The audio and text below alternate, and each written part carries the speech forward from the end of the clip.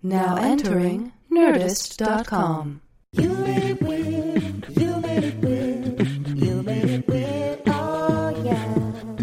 You made it weird, you made it weird, yes you did. You made it weird, oh yeah. You Made It Weird with Pete Holmes.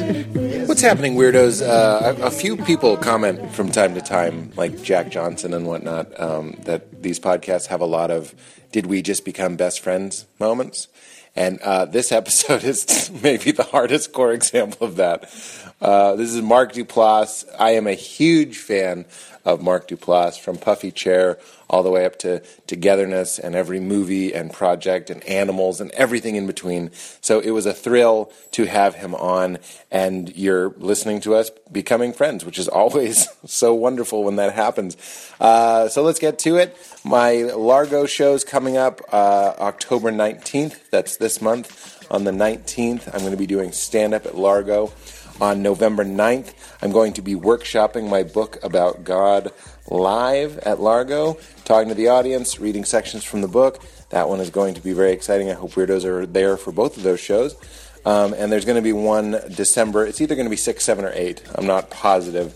But there's going to be one in December as well, if you're hearing this around that time, which is going to be stand-up.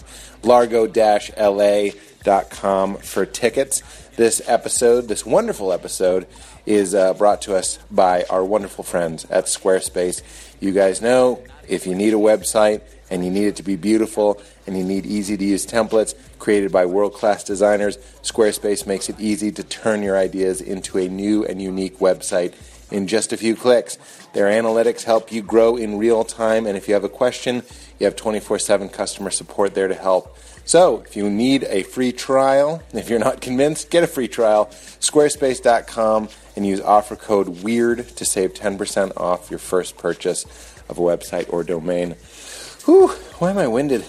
I also want to give a shout out to Pete's Picks. Used both my Pete's Picks today, as I do most days, which is why they're called Pete's Picks. One is Alpha Brain. It is a nootropic. It is like fish food for your noggin. It's earth-grown ingredients. It's not a stimulant. It helps you with concentration, memory, focus. Anytime I do something creative that uses my brain, I am taking 2 or 3 Alpha Brain 15 minutes before, and I absolutely feel the difference. I love it. I always have a couple in my pocket. I always have a bottle in my car, in every backpack that I have. In every podcast, script, stand-up set that I have done for the past 3 years, I have taken Alpha Brains on it. If you want to try it, and I suggest that you do, go to Onnit, ONNIT.com/weird, and you will get 10% off your purchase. The other one that I use, I had a little crick in, well, it's not a crick if it's in your shoulder. I had a little pain in my shoulder, a little bit of a headache. I use Charlotte's Web Hemp Oil. This is made from the hemp plant, but they take out the THC part, so it is just the non-psychoactive CBD part of the plant, which gives me a happy, healthy, giggly, relaxed, low anxiety glow that I have come to swear by. It's a wonderful alternative to having a cocktail if I'm just trying to unwind at the end of the night. But it doesn't fog you up or get you anything even really close to stoned, meaning you can read a book, you can watch a movie, you can hold a conversation, and it's legal in all 50 states. This is not a narcotic. This is the CBD part of the plant, which is very, very healthy. The Stanley Brothers did an episode where we discussed it at length. If you have more thoughts about CBD, or if you just want to dive in and try it, I like the mint chocolate flavor. I like Everyday Advance or Everyday Plus.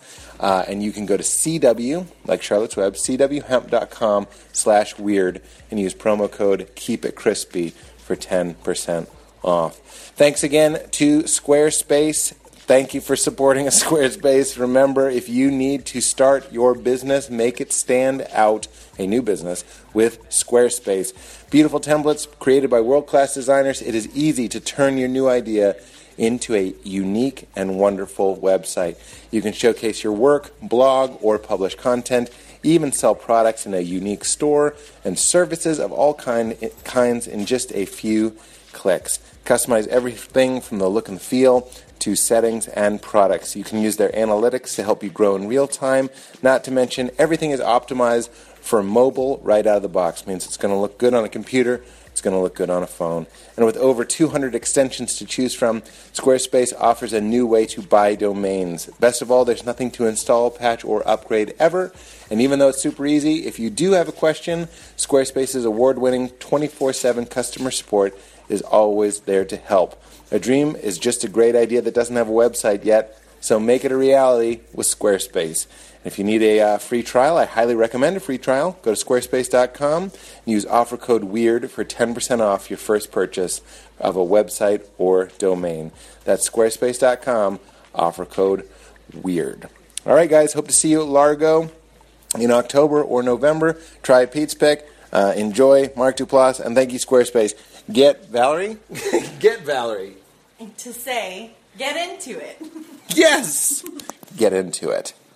I mean, these guys are pretty tight, high and tight, so we should be good. I used to be a musician, and I used to sing into one of these things. So. Oh, you used a wind guard, a blue wind guard? I was just watching did you watch the Tony Robbins? We're recording, by the way, just so you're not caught off guard. Hey, Pete. I just want you to know. Some people feel off put by that. Did you watch I Am Not Your Guru, the Tony Robbins documentary? I did. And there was a guy, it reminded me very much of church. You know what I mean? Like I found it very odd. It is very odd. I had this erroneous perception of Joe Berlinger as a guy who was going to dig deep and elucidate some of the inconsistencies and fallacies within. But I think Tony Robbins had final cut on it. Clearly. Clearly something was wrong. Because I kept watching and being like, wow, he's giving Tony all this validation that 30 minutes in and he's still not showing that. 45 minutes in, he's still not showing the cracks. 60 minutes in, oh, this is just going to be a puff piece. An enormous blowjob to Tony Robbins. Thought, it's funny that you say that because I watched it a second time. And the reason I brought it up was his staff. Mm-hmm. Really, it's a lot like my staff downstairs. Yes, it reminds me a lot of the vibe of your work, actually. Yeah. No, but there was a guy. They all felt like associate pastors. He felt like a pastor, and they all felt like associate pastors. Yeah. And one of those assistant guys or employees, the wind guard matched his shirt. I'm sure it was an accident, but it didn't look like an accident. You know what I mean? I was like, I wonder if he grabbed the red mic because he was wearing a red shirt. That's pretty cool, man. But these wind guards are great. They're not musicians don't use them though because they don't they feel like it ruins like the sound quality. So you go to like a shitty rock club. So I got sick on every tour I ever went on. I would be sick within like the first 5 days. And I always get so fussy because I was the lead singer, and I was like, I can't sing well, and people aren't going to like me, and the whole thing. All the things we feel. And but for music. Exactly. Like you had to tell somebody. As is applied to music. Yes. And then, literally, on my fourth or fifth tour, I, saw, some, guy who was, 15 years older than me, step up to sing and, pull his own SM58 out of his pockets, microphone. Condom. And put it on there, and then put his windscreen on top of it. And I was like, I see what's happening. Wait, he brought his own mic and his own mic and your own. You're not only removing everyone else's germs, you're taking the microphone that only has your germs and protecting yourself from your own germs. Yeah, but that guy's a lame-o. that guy's a lame-o, but he never got sick. That man was Stevie Ray Vaughan. How heartbroken would you be if Stevie Ray was like, so I'm going to tear down the house, but first, some safety. It's not very rock and roll. It would be the ultimate irony, too, because he really did die very soon, even though he was sick. Stevie Ray? Yeah. It's funny. Did Tom Petty pass yet? He did. Is he still? It's official. I didn't know if he was clinging. It happened yesterday. Yeah, it's official. I wasn't trying to be funny. I was going to say it's a heartbreaker. It is a heartbreaker, but I didn't mean that as a joke. It's all right. But anything you say is going to contain one of his lyrics. Because he wrote 26 incredible hit songs. So it is impossible not to pun. It's going to happen. So let's just let it roll. But then I was thinking about the role in which rock and roll's reputation with unsafety. Yeah. Putting a mic guard is very prudent, but it's not very rock and roll. No. And then Tom TP and the HBs, I watched a video with Gary Shandling and Tom talking. It's on YouTube. Wow. Worth watching. From what year? It was in the 90s, I believe. Wow. And they had been friends for a while. Oh, and they were doing what a it friendship. But like friends like pre Yeah. hugeness for Gary, at least, I guess. Yeah. And then TP was smoking the whole time. And I was kind of like, it's interesting because I feel like you might be interested in this area. He's Tom Petty and he's being Tom Petty. Yep. You know what I'm saying? Mm-hmm. And Tom Petty seems like he would like, how much do we encourage that sort of behavior for him to smoke? It's like when I found out that Tom Petty, when he did like a voice on King of the Hill, would like duck out to smoke, I'm kind of like rock and roll. Yeah. But at a certain point, Tom Petty dies and you're like, shit, man. Maybe we should. Was I a part of the collective enabling of Tom Petty in some strange way? Is a question. What I'm saying, like national and a global collective enabling of bad behavior. Listen, I get it. I don't know why I thought you would like that, but no, you know the totally roles that we play. I feel like your work explores who we are, who we think we are. Yeah. I was having a real big Tom Petty run. Mm. I watched his big 4-hour documentary on Netflix. If you haven't seen it. I did see it. The first 2 hours are amazing. The next 2 hours are a little bit... well, the last 2 hours are just I Am Not Your Guru. It's just like, it doesn't really matter. It rolls into Tony Robbins. Exactly. But the first 2 hours were great. And I was struck so much by his confident, straight, loving truthfulness with he approached people and everything. Where I'm just I'm always like having conversations with 2 or 3 people that I like to figure out how best to maneuver a situation into my favor with some various and sundry form of a mistruth, basically. It's like always what should I say to get it to go this way, and how do I do it to have you ever caught yourself saying you agree with something that you absolutely don't agree 100%. With, just to kind of be 100% likable, either put it behind me peaceable, or to get some love or whatever it is. And when he talks about when he discovered Howie, the bass player in his friend's band who he was producing, and Tom Petty's friend starts to realize, Tom is in love with my bass player Howie, and Howie is the most important thing in my band, and I have to protect this. So Tom's friend comes to him and says, "Listen, man, please, like, you take whatever you want. Don't take Howie. He's my whole band. Like, you can't do that to me." And the way Tom describes it, looking at his friend and saying, "Hey, man, listen, it's okay. Just relax. I'm going to steal Howie because I'm a more popular musician than you are, and he's going to want to come with me, and that's what he should do. But I still want to be your friend, and I hope we can get over it." And he's like, and he got over it, sort of. Yeah. And he was so at peace with the way that all played out, slightly dirty. But that's that outside perspective that artists can sometimes have, even on their own lives. Not you and I. Yeah. It sounds like we're in situations where we're stuck in them. Yeah. But he and Gary Shandling seemed to be guys that were like, yeah, and that was really unpleasant. Yeah, they could just kind of be like, wow, I really... The character of Tom really fucked over that guy that day. Yeah. But, the Heartbreakers had to be. Had that sense of drive. He even has a moment in the big HBO documentary about, what's his name? The Beats guys.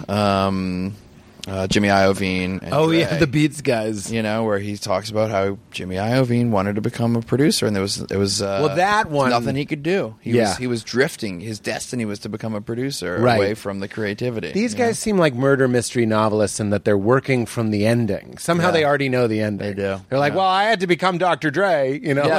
Why did I do a Jimmy Iovine impression while being Dr. Dre? I don't know, but I don't know. What none of you who are listening to this got to experience is that weird swirling and finger point thing that you did at the same time, which there's only 2 of us here. Yeah, and we got to. But it happened. Me and Katie. Katie got to see it. You're manipulating this situation in a wonderful way because you're remembering Katie's name and you're being kind and friendly. I want to win. I want to win. I want to be loved. Can I tell you, Katie, I want to be adored. You'll say, how many people acknowledge... It's not that they need to, but not a lot of people acknowledge you, right? It's not mean. Nobody gives a shit about nice. Katie. It is nice to care. Yeah. And that puts you in a very rare percentile of our guests. Well done. Thanks, man. I'll be honest with you. You and I have met a couple of times at like parties and things. Briefly, yes. And I'm perfectly honest. I find you to be very intelligent and insightful. Good sense of humor. Why do I feel like something horrible is coming? Like, good sense of humor. Bad is coming. Really well studied. You probably read way more books than I have. I have a lot of interest in all this stuff. But when both of you sit down right here in this stage of my life, I'd kind of rather have a conversation with Katie. It's just what it is. I don't know what it is. It's fun. Not to reduce Katie to just a woman, but I was just saying today that I love being direct. Let's get ourselves in trouble here, shall we?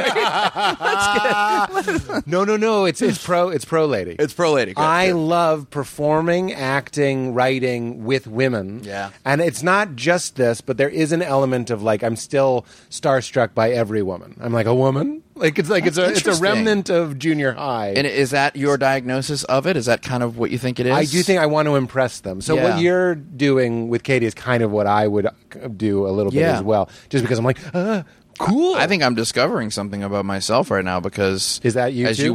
You walked up the stairs at this, like, we've just grown our company a little bit. The employees, a lot of ladies. They're all women and one Chinese man. That's what we got. One Chinese man by the bathroom. That's who we are. Not a good poop bathroom. I hope you have a better We're getting poop in trouble bathroom. everywhere. All ladies. No, he and gets one to talk on Chinese man. Sundays. It's fine. And then, like, when I look at a lot of the movies I've made or that I built for myself to star in, which I consider my more experiential movies, like, how do I want to have fun with my life? What do I want to have a good time doing? Yeah. There are movies like Your Sister's Sister, me and two ladies, and the one I love with Elizabeth Moss, and Blue Jay with Sarah Paulson. I make these little things with me and women for whatever reason. I feel let's just talk about feminine energy. It tends to be more open. Generally. Obviously not women, but you have feminine energy, I have feminine energy. It's more open. It's more womb-like, enveloping, welcoming. Yes. Dicks are fucking and they're shoving, and hard rock is very like, we're going to fuck this crowd. Yeah. And I enjoy the safe space, and I enjoy being a safe space for people. When Van Halen played New Haven, they got up to the microphone and they say, "Is this Van Haven?" That's what they say. And, like, women don't do that. Did you in the middle yes and me, or were you going to say that? No, that's real. That's what you were going to say? That's what they do. Every time they show up, they go, "Is this Van Haven?" I didn't mean to steal your punchline. I was just excited at the opportunity. It just shows our symmetry here, I guess. I have a bunch of dude friends who are...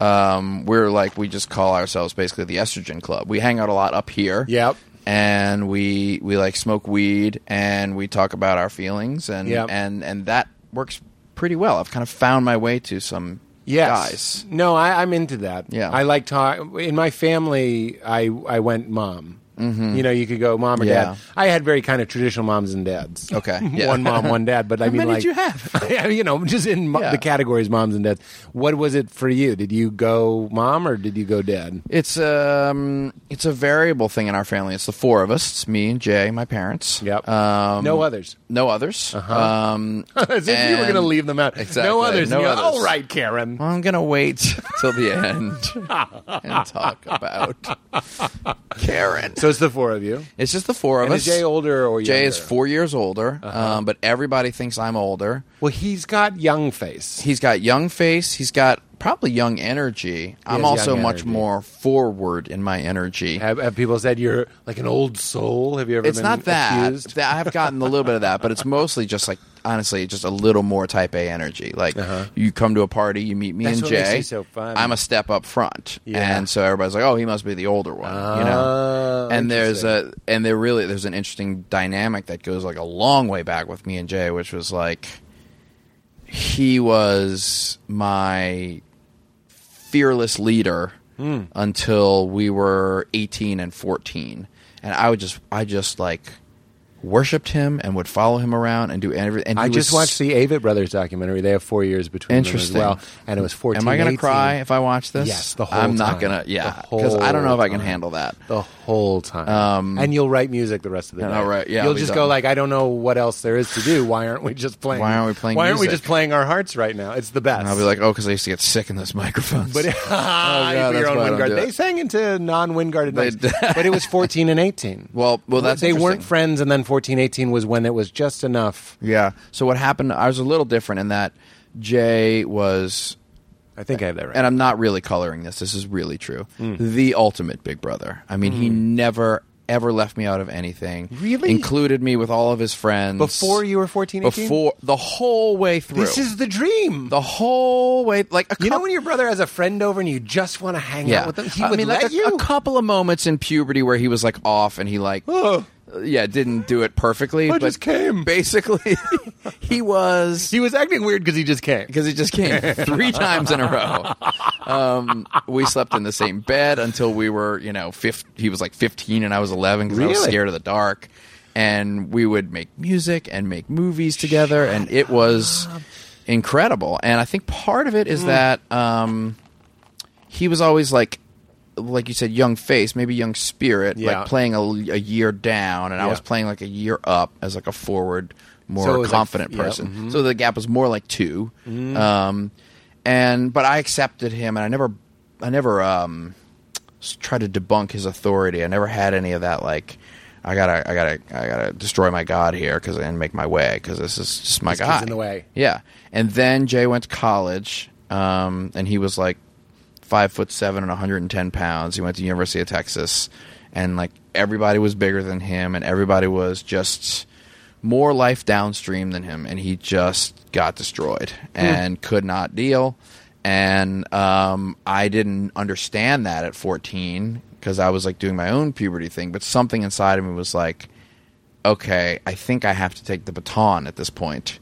So I started basically going to visit him as much. They had these cheap Southwest flights, and I would go up to him, brother? And I would be like, "We're going to go to this keg party," and he'd be like, "All the girls are like 10 feet taller than me," and I was like, "We're going to the keg party," and like we would show up, and we started developing this little act where we'd like do keg stands together, and 15? Oh yeah, well I grew up in New Orleans too because that was you're way downstream there, so like by the time I was honestly 14, we had really weed and acid and all the whole thing. Let's stay on Jay, and I'll make. We'll get back there.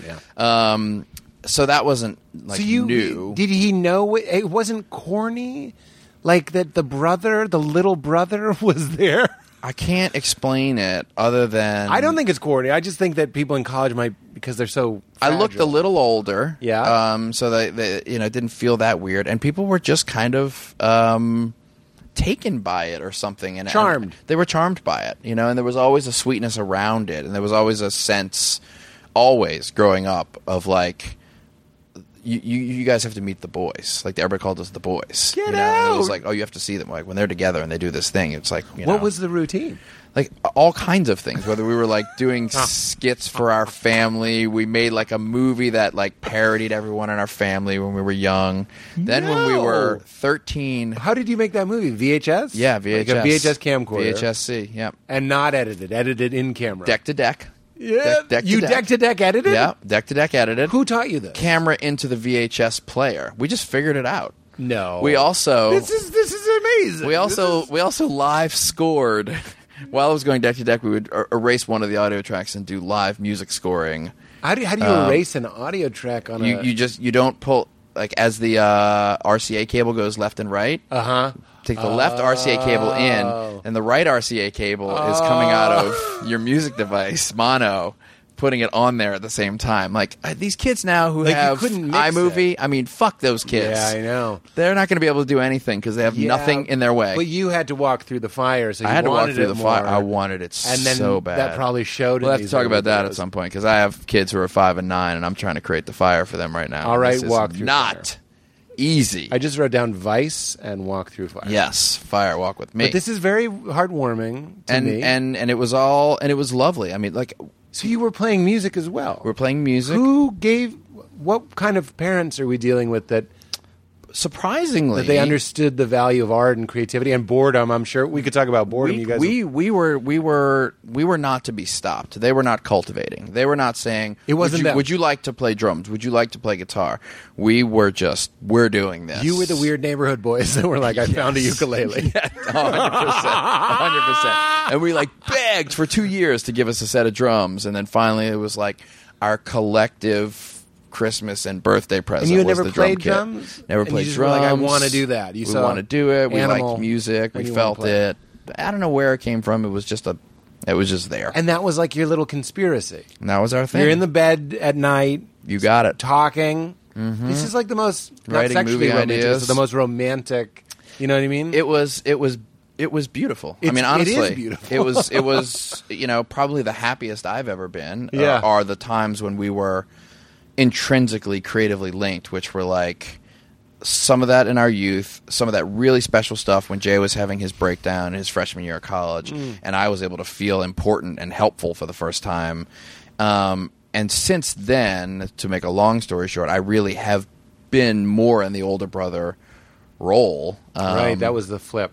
And it's just this feeling that I have, which is, I mean, it sounds hyperbolic, but it's really true for me. It's like, he can do anything he wants to me now. It doesn't matter because he laid 14 years of golden track for me. Like, there's no betrayal that would take that away. There's nothing he can do now. That's amazing. And there, sometimes people will even see a certain thing. You're reminding me of that scene in Togetherness where you and your friend dig up the box. Yeah. And I wept. Yeah. Which is something we can also talk about. The mix of heart was always so right on the money for me. Oh, thanks, man. But That's that really moment nice. where you guys found the box, that must have been inspired by you and Jay, right? Male intimacy is like one of my central preoccupations, as much as we did talk about how much I like making art with women. But the male intimacy thing is like something I stumbled upon later as an artist, where I was like, all the stuff I'm seeing is like really, really funny and acerbic, and they tend to make fun of each other, like we did on The League, which was like, I didn't really understand that. I honestly always felt out of place on that show. Right. I was like, this isn't funny to me. This is just mean. To be honest, the whole cast seemed confusing to me. Like, Kroll isn't like that. Sheer is really people not loved like it. that. No, I know. And maybe that helped, that at the core we were kind of nice people, so Right. maybe that helped rub some of that edge. Right. It was like felt or something. It's like Danny McBride in real life is the 100%. sweetest man. Yeah, and that's why it can be sold, because you feel it from Right, the spirit. yes. You don't want that like glint of like, oh, he really is a cock. he really is that way. He's a cock. He's a sweetheart. Male intimacy, and the scene where you dig up the scripts that you wrote as kids in the show is based. I'm not trying to tie it to that, but it reminds me. No, it's very much that. I mean, I'm a nostalgic person in general, so anytime anything nostalgic but the happens, whole Dune thing. I mean, I feel that. I feel guys, I mean, that's just a link to like the days when my brother and I would just like I spent a summer with him in Austin when I was 15 and he was 19. And we stayed behind in his apartment, and we just made bad little movies and made bad music and watched movies and went to see bad plays, and it was just like I should be very clear that like I'm saying all these things that sound so black and white and hyperbolic, but they're true. Like, I have the best marriage. I have the best kids. I have the best life. I will never be happier than that summer in Austin I spent with my brother when I was 15 years old. Wow. And had nothing, and nothing good was going on. Nothing good. Yeah. You know, my bucket was so empty then, empirically. It's so full now. I was going to ask, how do we maintain that purity when we're kids and we're making things to make things? Yeah. As we were in the second season of my show, I noticed that you had to be deliberate to remember, this is play. This is magic. Like, sometimes I'd imagine myself telling 9-year-old doughy me what I do. Yeah. And I tried to vampire some of his excitement. Yeah. Do you ever, I'm sure you I think about it all the time. I'm obsessed with it. That idea. I think, I turned 40 last year, and I realized that, like, if I shut the whole thing down right now and just retired, and it's like kids are in public school and I live in a 3-bedroom, 2-bath house and we drive Hyundais, I never have to work again for the rest of my life. If I do that and live off of like $40,000 a year, I'm good. So then that changed everything for me. So I was like, fuck, okay, so what's it all about? And like, it's got to be about joy then. It's got to be about, you know, what is this bringing to my life? How is this juicing me up? So you made a decision to be like, I don't have a master. I didn't make the decision. I just was aware of it. But that was liberating. Yes, and it was confusing and exciting, but it's made me start to think about art the way you talked about, trying to connect to your 9-year-old self. And a lot of what I'm doing is that. And my early analyses are that form is very important. at the form of your HBO show and the form of Togetherness, because they're machines that require rhythms and people to get into roles, to learn them, and to continue to do them well in a certain way, just inherently means that you're going to get into a rut that is not moment by moment inspired like children are, because it's a machine and it has to be built that way, right? And it's very, very hard. Now, Room 104 is a perfect form for that, because you can do short stories. Every night is some ridiculous idea that I fart up in my sleep, right? And if 8 out of 12 of the episodes are good and 4 are interesting failures, I'm winning, and that frees me up to just like swing wildly like you do when we're 9. You know, this podcast, I imagine the reason you're still doing this, I'm projecting, but there's an electricity. You can't possibly know what's going to happen in our conversation. It's exciting. Right. We're going to flow completely. Nothing bad can happen. Right. I mean, as long as Katie keeps her mouth shut and doesn't try to. No, I do get that. People here. go like, "Oh, thanks for continuing to do the podcast," and I'm like, "This is as close to a sleepover as I can get." 100%. 100%. And Jay and I sit up in this little room and we talk about our lives now, and we talk about what are the best ways for us to return to that What are the form. techniques? What are the We strategies? are struggling, to be perfectly honest with you. You mean right now or always? Right now we are, and we have in our adult lives, and I mean, we just wrote a book about it. Basically, that's how kind of big it is, at least for us. About maintaining childlike, about maintaining our connection, about what is the best form of our creative collaboration, both from a product standpoint and what is made from a process standpoint, to enjoy each other, to stay close versus fuck, I want to go off and make my solo record, man. And all those feelings you have when you're in a deep collaboration with someone. And in particular, for us, how extremely difficult, and we're just realizing it now, it was for us to be each other's everything for a long time, and then get married and develop our own lives and allow that individuality to happen, and still remain like 3/4 soulmates. Right. What is that like? Yeah. That requires crafting and work, and that's what we work on. Right. Because it's interesting when Jay went on Transparent. Obviously, I love Transparent. I love Jay on Transparent. Yeah. There has to be something where you're like, but that's not. You guys aren't producers, right? 100%. He's an actor on a show. Yep. And now it's like he went to different high schools. 100%. 100%. And I mean, we're not strangers to that, because I had sort of done that with like the League and a couple of other things, and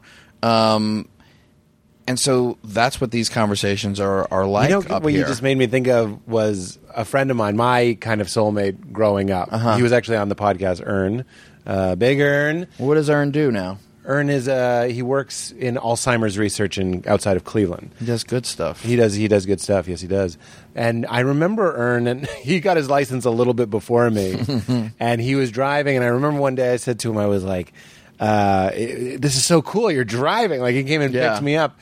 And when I don't begrudge him when kids try and be more grown up than they are. He said, "Honestly, the thrill is gone for me. It's just I just get in the car and I drive." Wow. And I was like, in that moment, I swear, I maybe didn't articulate in my brain this way, but I was like, I never want to get used to driving. Yeah. And I still try. Like, when I get in my car, I still will be like, I am in charge of this vehicle, and no one can tell me where to go and all that stuff. But it's hard to... The lure, like we're saying, cigarettes for Tom Petty, being responsible and letting the thrill out of things is to being a grown-up. It is extremely difficult. I look at Tony Hawk sometimes, and I see what he is able to do at 50 years old on a skateboard. Yeah. And there's an energy about him that may have always just been free-spirited in that way, But I can't help but think that guy stayed close to his board. That was a really, really smart move. That's a great slogan. Stay close to the board is the advice. Stay close to the board. Well, this is why you have guitars, and I keep guitars out. Yeah. Music is that good way. 100%. You play the piano. I think that verb is appropriate. Yes, it is appropriate. You play, like last night, I came home, got a little toasted, and just played silly songs on the piano. And I was so proud of us that we went and bought a piano. I know that's weird to say. No. But I was like, it's tremendous. I'm proud that we bought this piano. Yeah. I grew up in a house with piano. You don't play it. It's too loud. Decorative pianos. Annoying decorative pianos. Fuck that shit. One of my sensitive friends is this guy Julian Wass, who does all my music scores for all of my movies, and our kids go to school together, and there's a camping trip every year. The whole class goes up to El Capitan up in Santa Barbara, and we rent cabins and camp. And there's a tradition that's developed where there's like a big sing-along band, and it's like my one night a year to like play live music again. And me and Julie and a couple of the other parents like have formed this band, and like our goal is to like show kids some of the great music they don't know about yet. So like we put together this like 10-song set list, which this year included Africa by Toto on acoustic guitar. And man, the purity of the playing of that stuff, which could possibly have no other reason but to enjoy it. Right. But that's Tony. It's that epiphany that nobody's stopping you from skateboarding. Yeah. There really is like like you were saying about Tom Petty, the collective unconscious agreement that we're making that goes at a certain age. Like I played with action figures until I was 18. You did. And I Good only for you, stopped because people made fun of me. Yeah. I didn't have a brother like Jay. I love my brother, but I didn't have a collaborator like that. So I remember playing with action figures and going, God damn it, I think this plot is amazing. Yeah. Like surprising yourself. Like, and then Duke came back, like some resurrection plot, and maintaining that is. I'm just agreeing with what you're saying. But it is hard to hang on to. You're playing those songs, and is that where the juice is? Like, because you're in the joy. We're similar ages, and we're both going. Okay, we've had some success, and now we're trying to go. What we should have been asking all along, which is like, what is it really about? Where is the juice? Yeah. So playing music.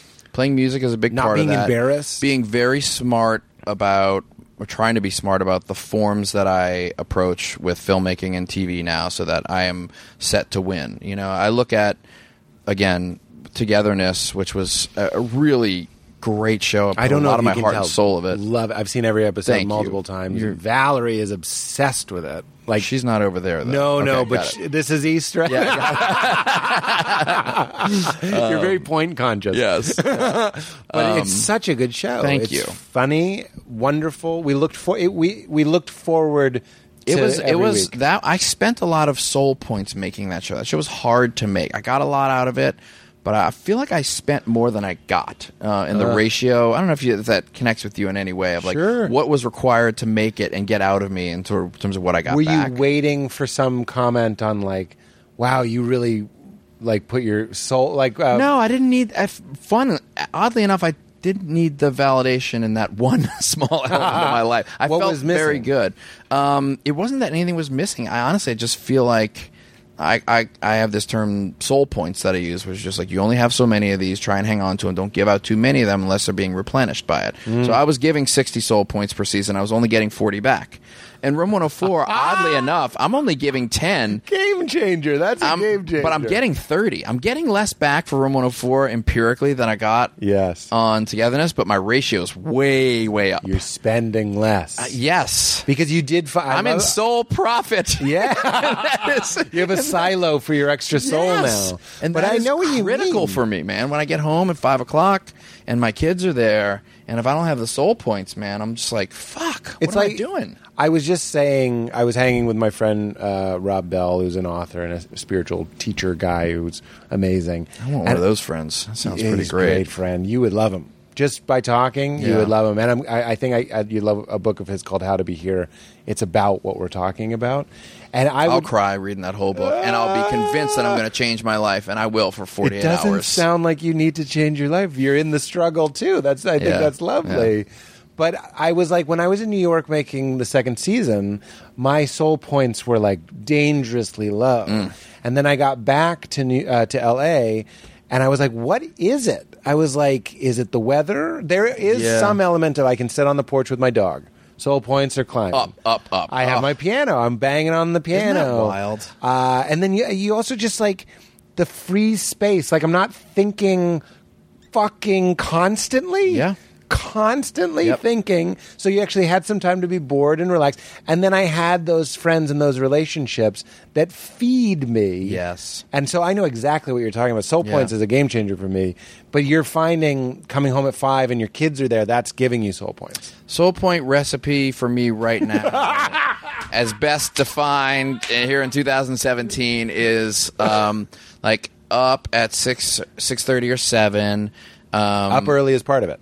Well, I'm just up because of the kids. When the kids get up, and I'm in bed by 10:30, kind of managing that. Well, I didn't mean to project myself onto you, but I was like, I've been getting up early and going to bed earlier. What are we, Ben Franklin? Yeah. But it does. It contributes. Works. It works. If I do stand up, I go. I've just become this guy where I'm like, do you have an 8:00 show, and can I go on first? 100%. Because I need to start winding down. It's not just the set. It's coming home and letting the adrenaline burn off. Yeah. So I can go to bed. We're old men. It doesn't matter. I've been this way since my whole life. I'm happier and have always been happier on that schedule. Up early and you're tired by 10:30. You go to bed. I love it. I love it. I don't need to watch another so episode much to talk of Will about. and I have Grace. another New Orleans drinking thing to tell you about that relates to that as well. But we're talking about your recipe for joy. So you're up at 6:37. Soul Point recipe up 6:30 or 7. 2017. It's breakfast with the kids, some fun farting around. Yes. Just like they're really fun in the morning. They're kind of like goofy and loopy. Yes. Enjoying that. Get them to school by 9. Then a work day that is the best day for me is from 9 to 4. And kind of ruthlessly efficient work day. Like really the last person on a phone call when it's a group conference call, the first person off of it. I kind of move quickly. Protecting yourself. Like, I protect myself. Protecting yourself. Yes. You said it early. Setting up to win. And then at 4... I've been the first person on a conference call so many times. I don't do that anymore. I'm done with that. I'm the last person on the conference call. See, you're just a little bit older than me. Yeah, That's what I have to learn. 18 months on You're just ahead of me. You're visiting me at the University of Texas right now. Yes, exactly.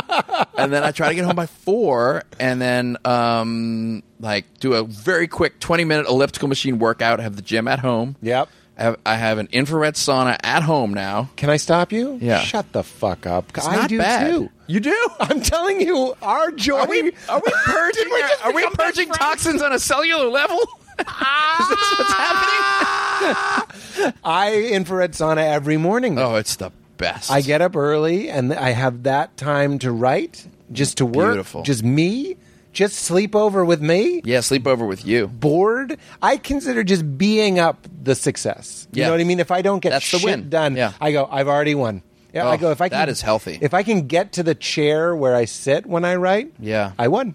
Everything else is bonus. And then I get in that fucking sauna and I sweat.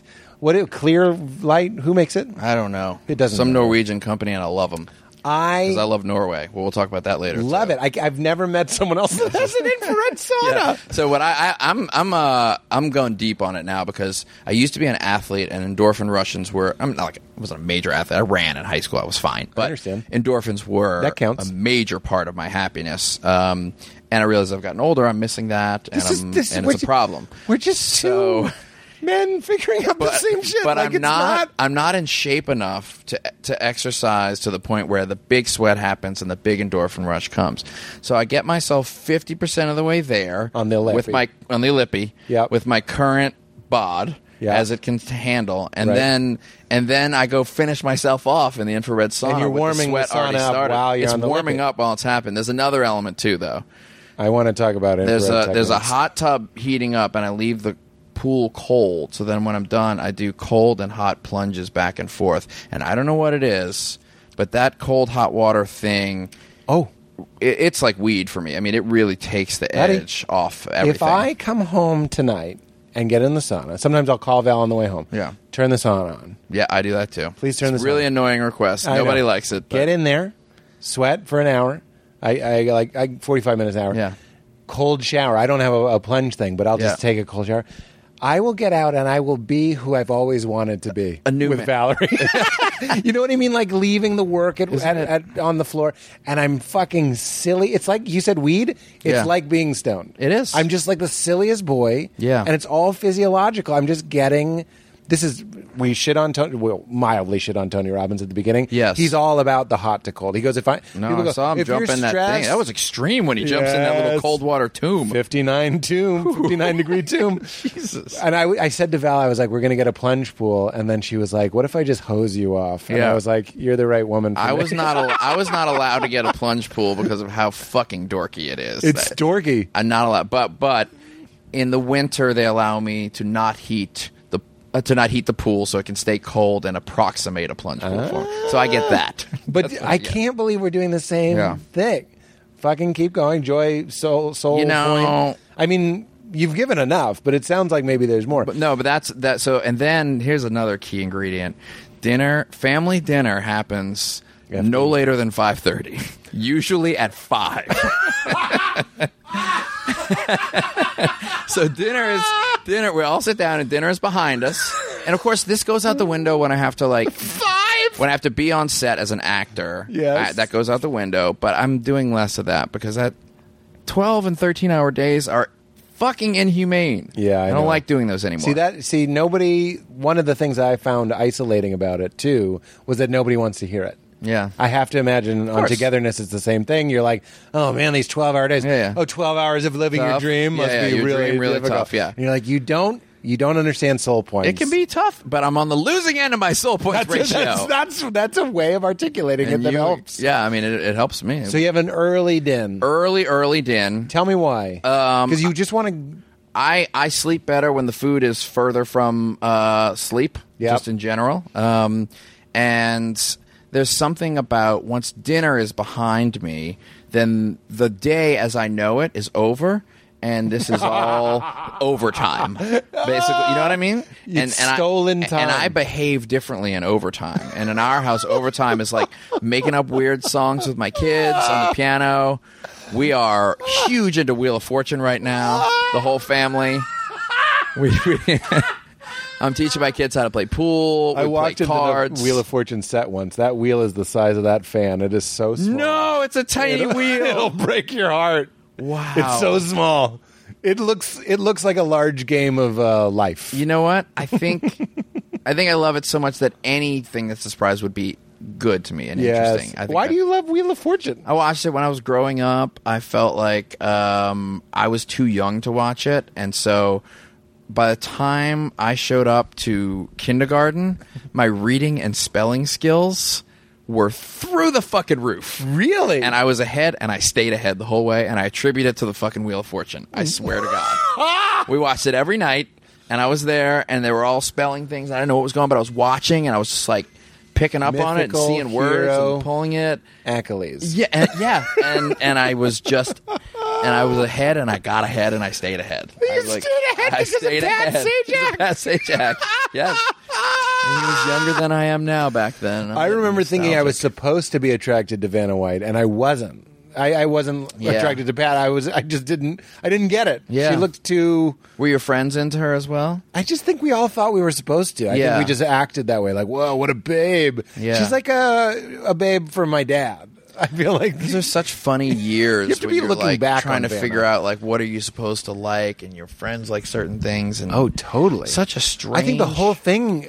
It's like faking it till you make it. You're like the first time you see a vagina, and you're like, yeah, oh, it's scary. Exactly. There's a part of you that's like, I didn't know that's what all the buzz was about. I was like a skater punk kid, and like when I was like 12 or something, and I remember we would watch Saturday Night Live religiously, fun, great.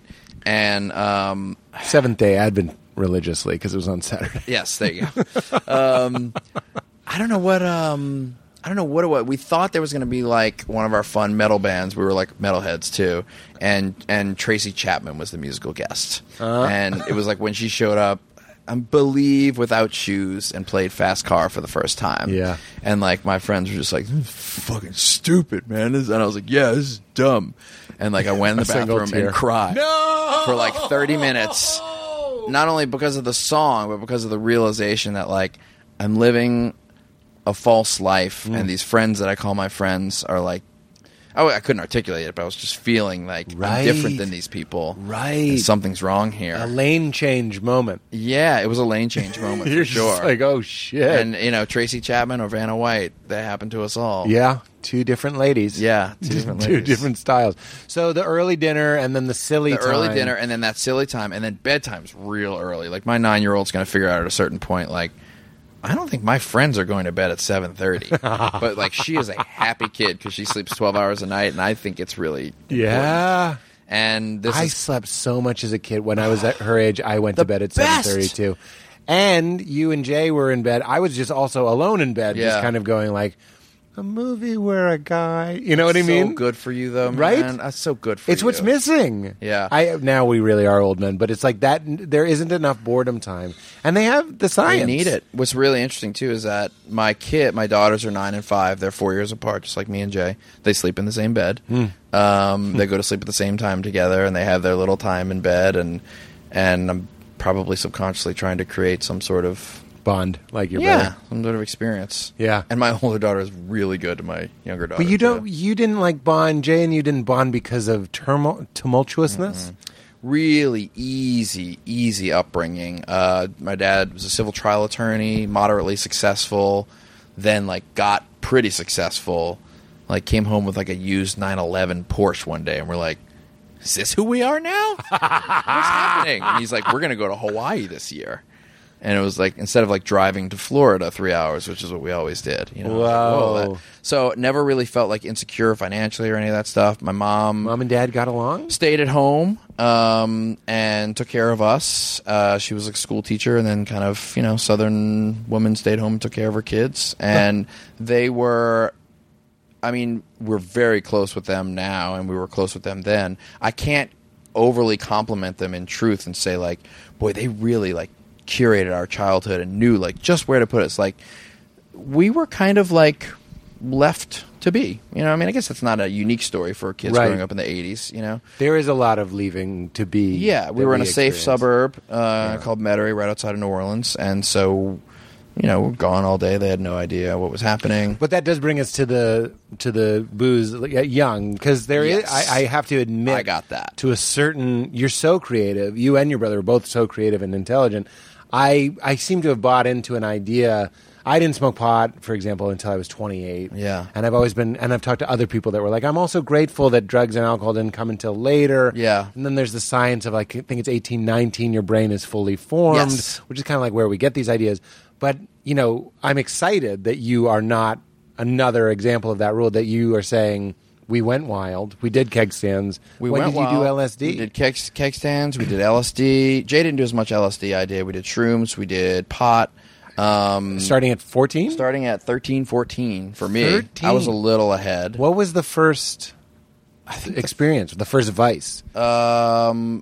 We would steal like whiskey out of my dad's bar. He didn't really drink a lot, and our grandfather was an alcoholic, so my dad kind of stayed away from it a little bit. Had the fear, am I going to go there? We didn't have that. We were protected, so I was able to fully do it without repercussion in my brain. Right. And then so 5th grade sleepovers, we'd like sneak some, but then you start high school in 8th grade. You're just a drunk child. Yeah, drunk child. No one was like, Jay and Mark just came into the kitchen, ate 3 slices of bologna and a finger of peanut butter. Hours. This is like after they're asleep. But yes, that would have been great. And then you actively going out with your friends at 13, because you start high school in 8th grade in New Orleans. And so you're with the high school kids, and it's easy to get beer. They have a 5-year high school? Yeah, 5-year high school. Really? You're a pre-freshman. What's the idea there? I don't understand. I don't know. Just New Orleans being like, I don't know. Just get them out. Maybe there was a gap in what the middle schools would offer or something. Okay. Or it's probably some reason that I don't fully understand. I went to Catholic schools. Yeah.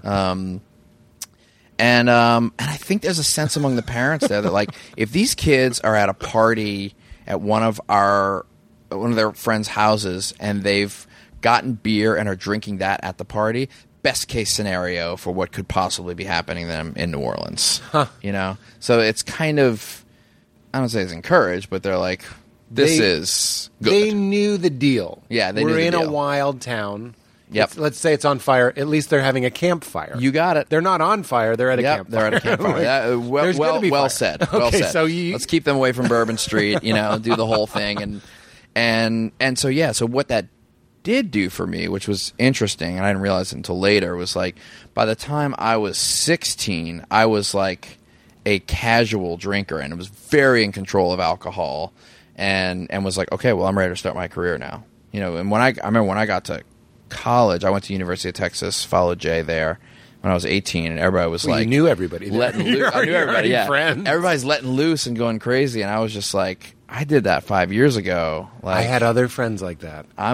It was out of here your we system. go. I'm ready. Oh, I'm you're ready? Ready to start my career. That's what it was. Oh, I thought you were like, I'm going to get fucked up. I had No. other friends that drank earlier, and almost in that European way, That was they me. got to college and they were like, oh, it's the Steve Martin line. I remember my first beer. Yeah. You know what I mean? You're That's just it. like, you amateurs. Yeah, I wasn't like a cocky about it, but I could enjoy it. But I was definitely, by the time I was honestly really 16, I was getting very serious about playing music shows out. I had a whole repertoire of sensitive singer-songwriter songs. Tracy.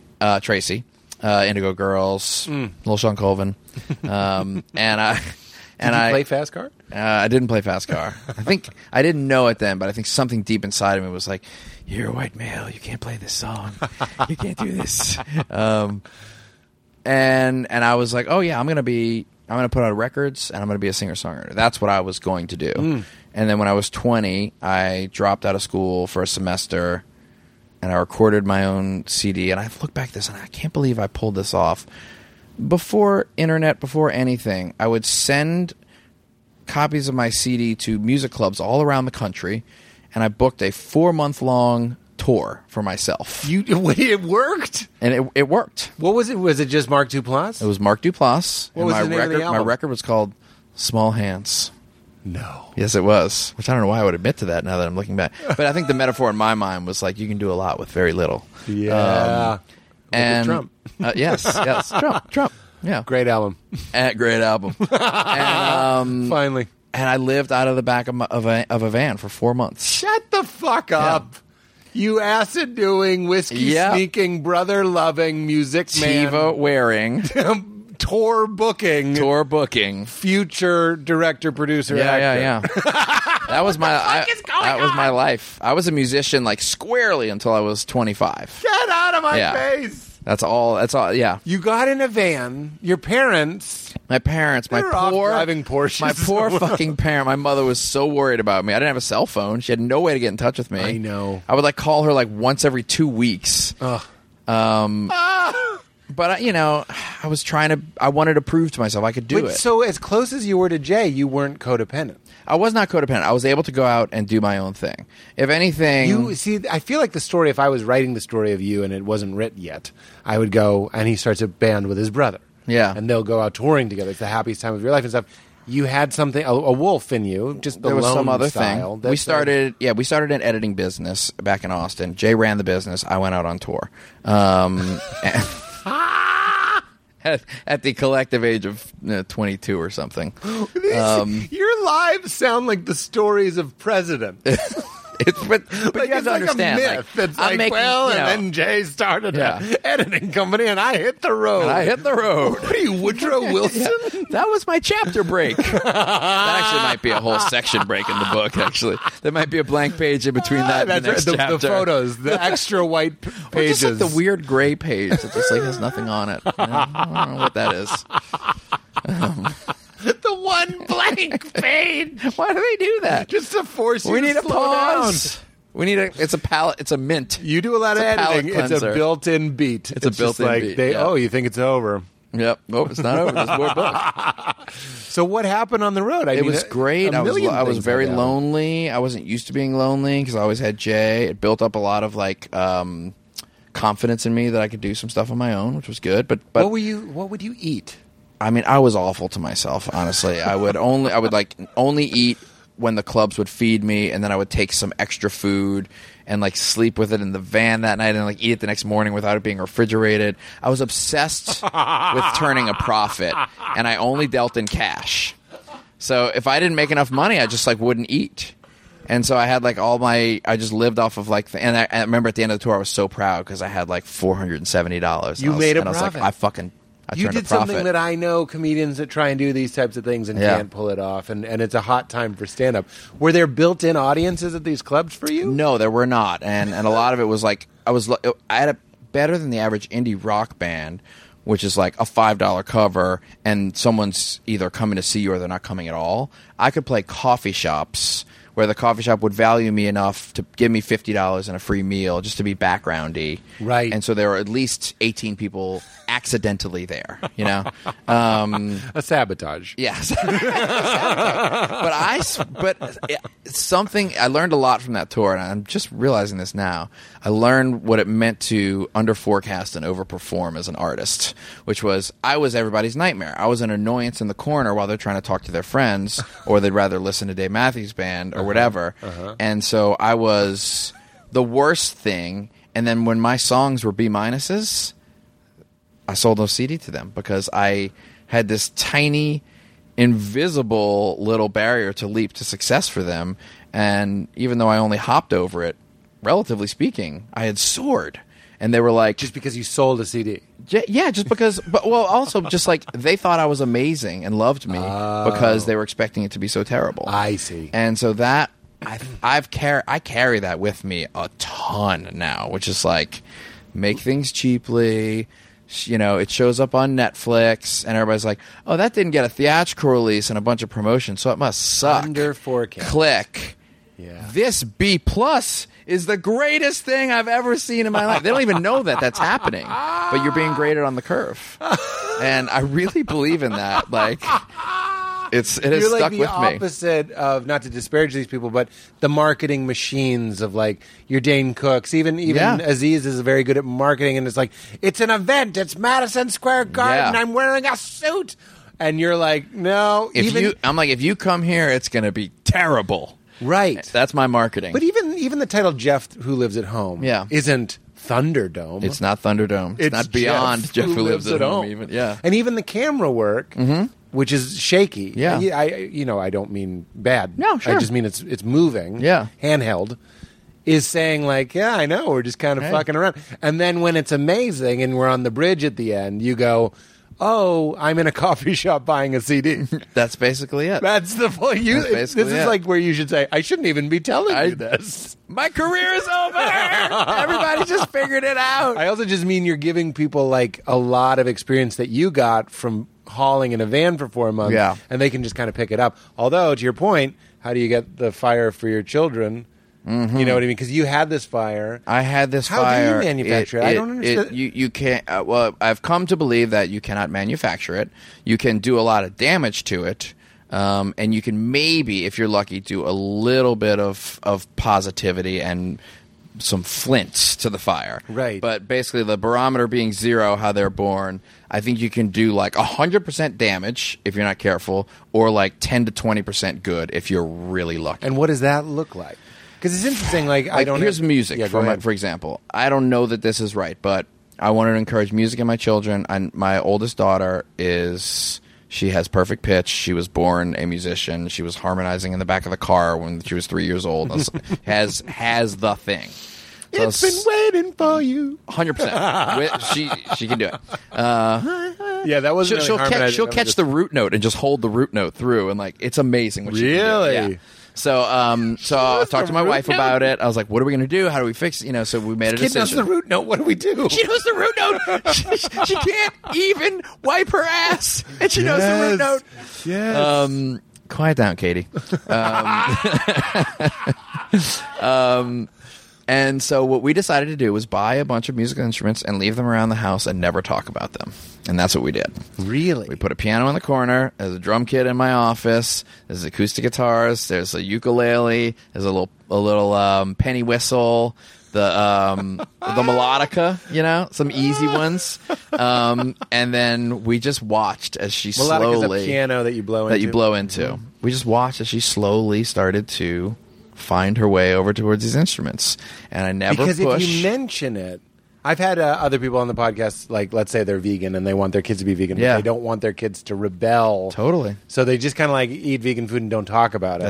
That's what you're doing. Basically, except I'm not like playing it in front of them, being like, "Oh, check this out." Right. I just let them go towards it, and it's interesting. My oldest daughter has fully taken to it, and she, plays 4 or 5 different instruments now and writes her own songs and does her thing. Really? She doesn't have the desperation and the fire that I have in her, which I'm kind of glad about, to be honest with you, because I've just punished myself for years. Like that van, we joke about it and me being on that tour, but like I was destroying myself. You had a compulsion. I had a compulsion, and I had these terrible injuries in my arms throughout my 20s from just playing big acoustic guitars for years tenaciously.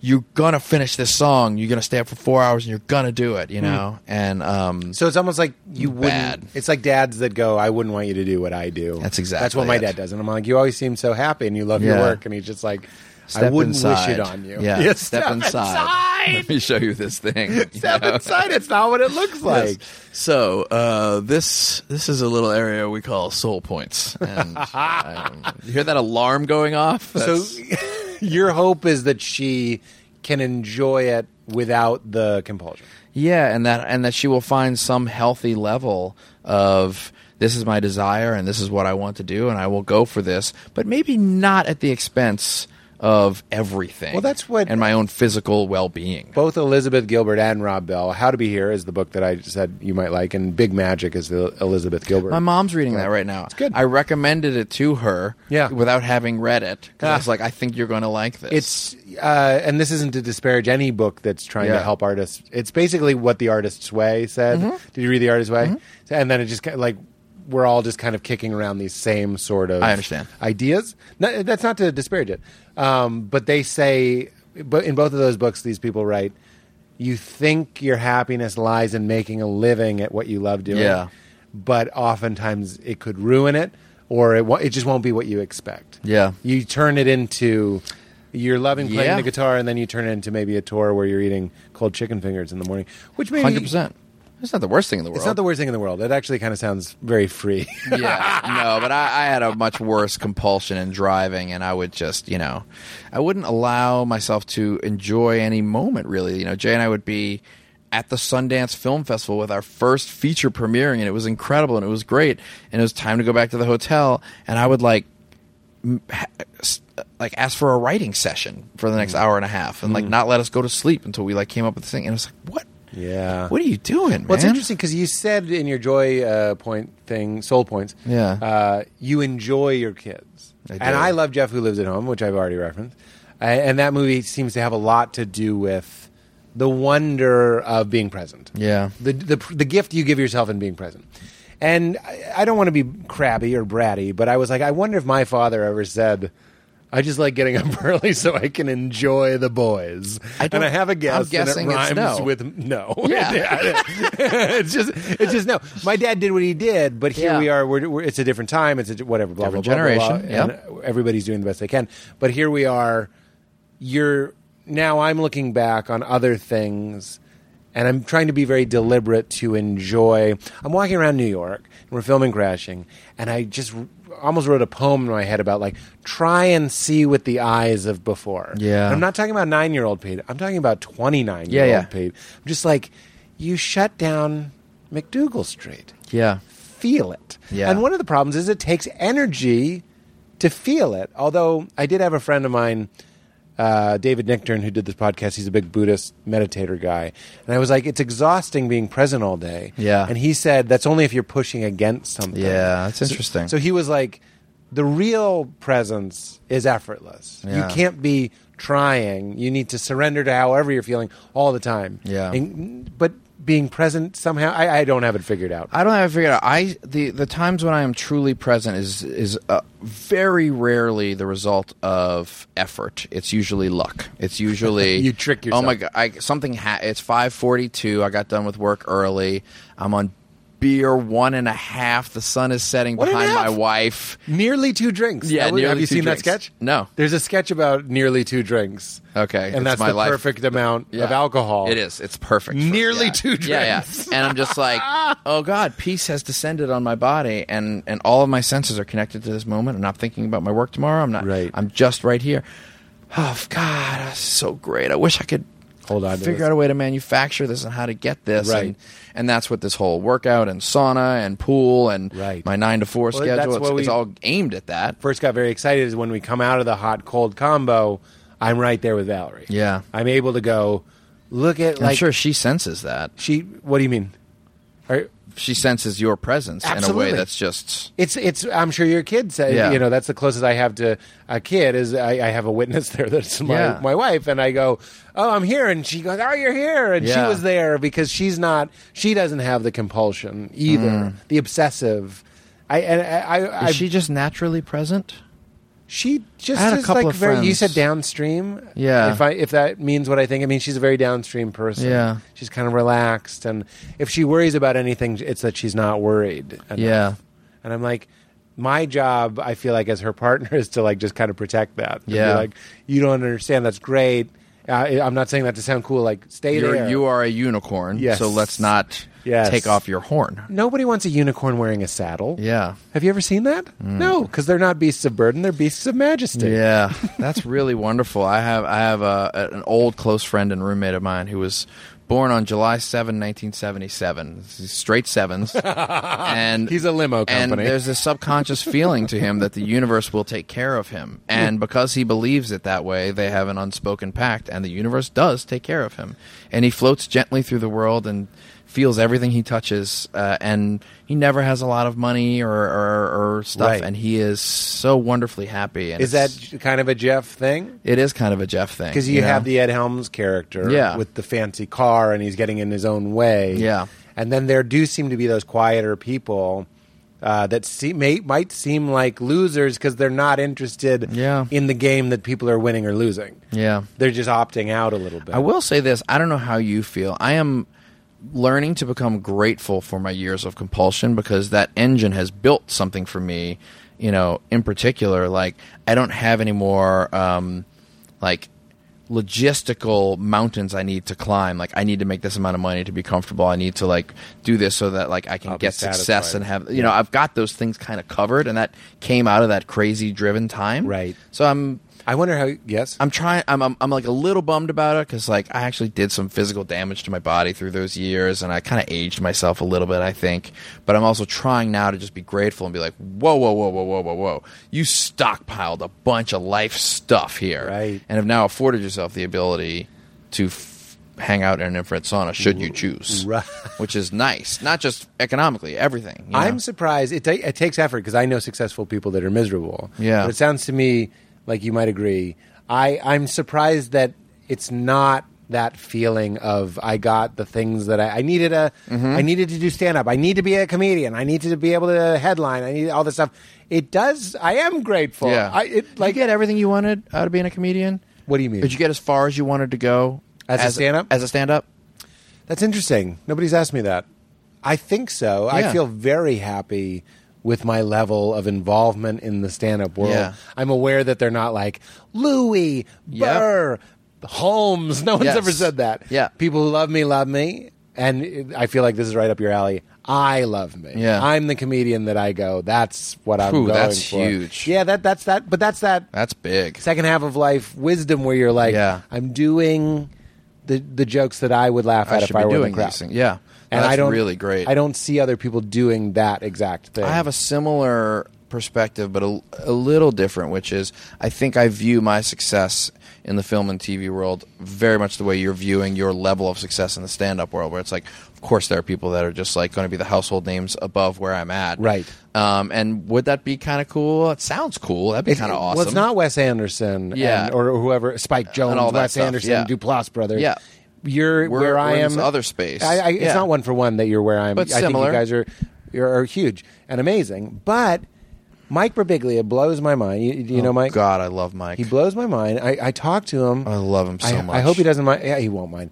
He says that he tells people he's where he wants to be, and no one believes him. Yeah. And I feel like, is that kind of what you're saying? It's I don't get that no one believes me. I am definitely where I want to be. Right. For sure. Right. And part of that is relative to how far I ever thought I could be.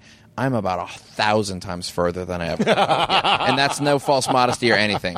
I thought, God, if one day I could just like play a live show and make money off of it, or get to Sundance and just have a movie there, not even sell it. Right. I am like 75 more mountains I have climbed beyond the top that I ever thought I'd get to. Right. So I could see how it could be like a little cooler or something if I had more things. Right. But I'm definitely the guy who's looking around and just being like, HBO pays me to make shows and Netflix pays me to make movies. Oh my God. I can't believe that. You've exceeded your own expectations. 100%. Yes. And that keeps me comfortable. And Room 104, am I getting the number Yep. right? There's number anxiety in any of the shows with I know, numbers. so much. And on the way in, I was like, I got to talk about Room 203, Yeah. which is funny because it's on the first floor. I should know it has to be a one. You know what? It's not easy. It's a production wet dream, I have to think. It is a production wet dream. And I wonder how much... Season 2, again, it was a joy for the most part. I had low moments. Yeah. But, I remember on the first day, we're on location 1. You know when you're at the beginning of a season, you're like, we're in location 1, scene 1, page 1, Yep. day 1, and you're like, fuck! Yep.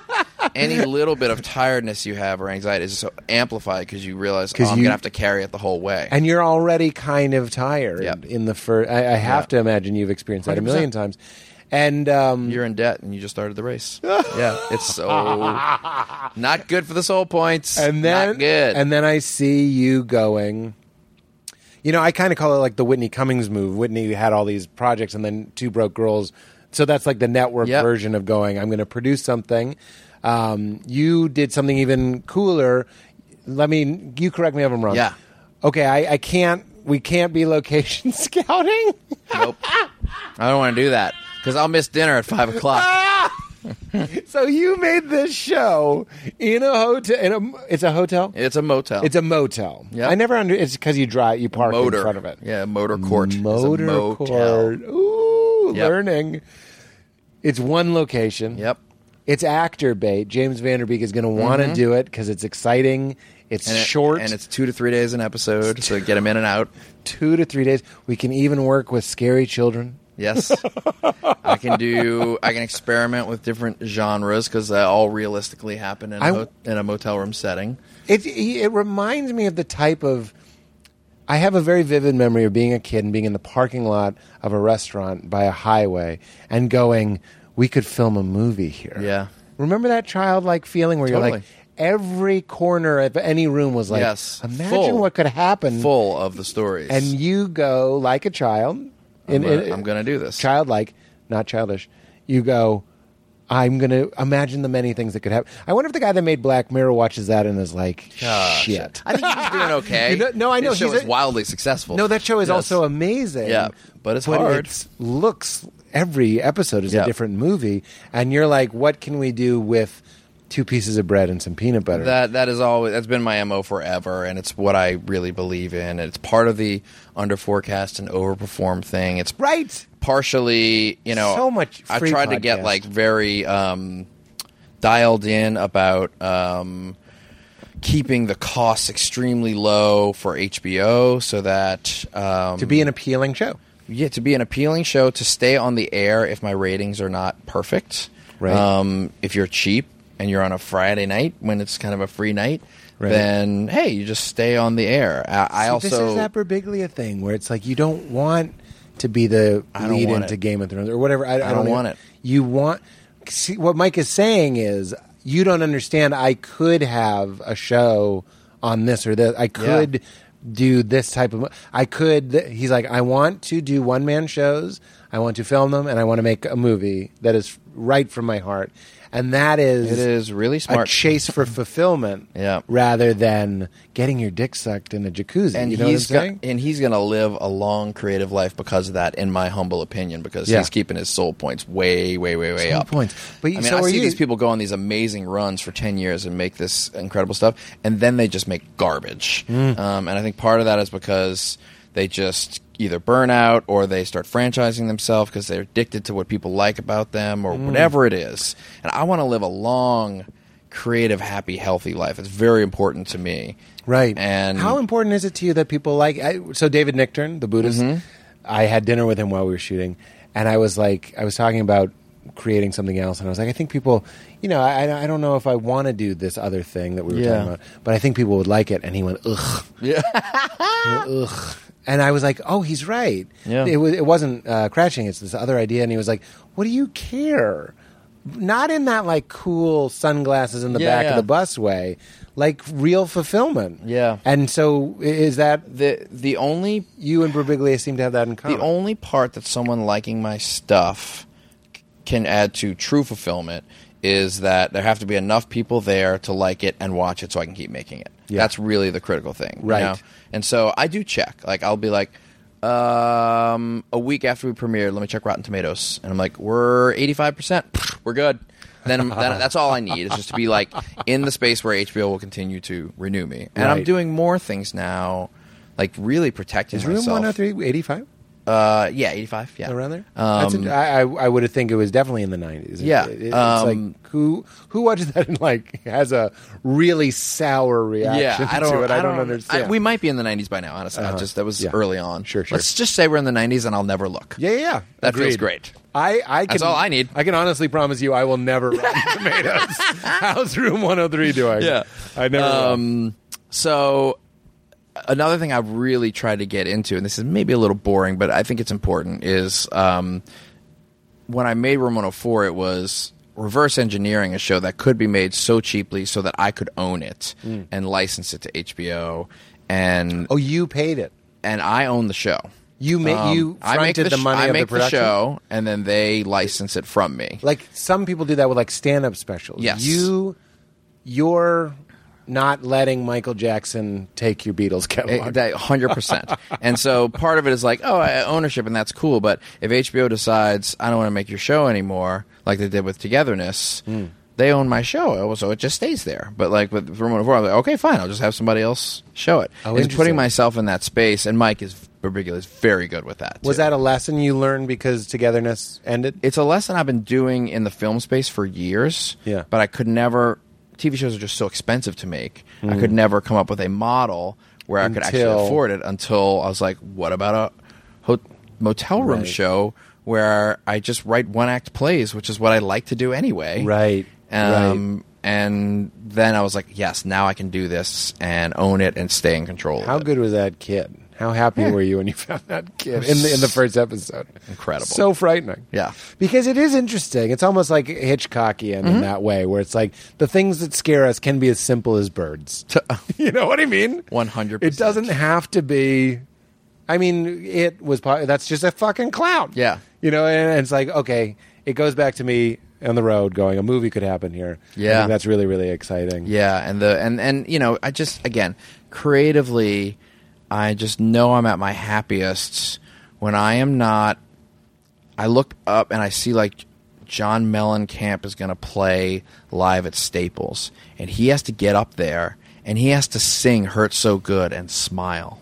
And that just destroys me. And as much as I love making Togetherness, season 2 of Togetherness was me trying to sing my hit song from an album ago. And feeling like I'm starting to move past this thing, and I don't know what I'm going to do. That's why, I thought and maybe... it's not play. I thought maybe you walked away from Together. We didn't walk... No, I'd love to be like, hey, we walked away. Yeah. No, it was... But that was what I thought, actually. Yeah, no, the true answer is they called and were like, look, you know...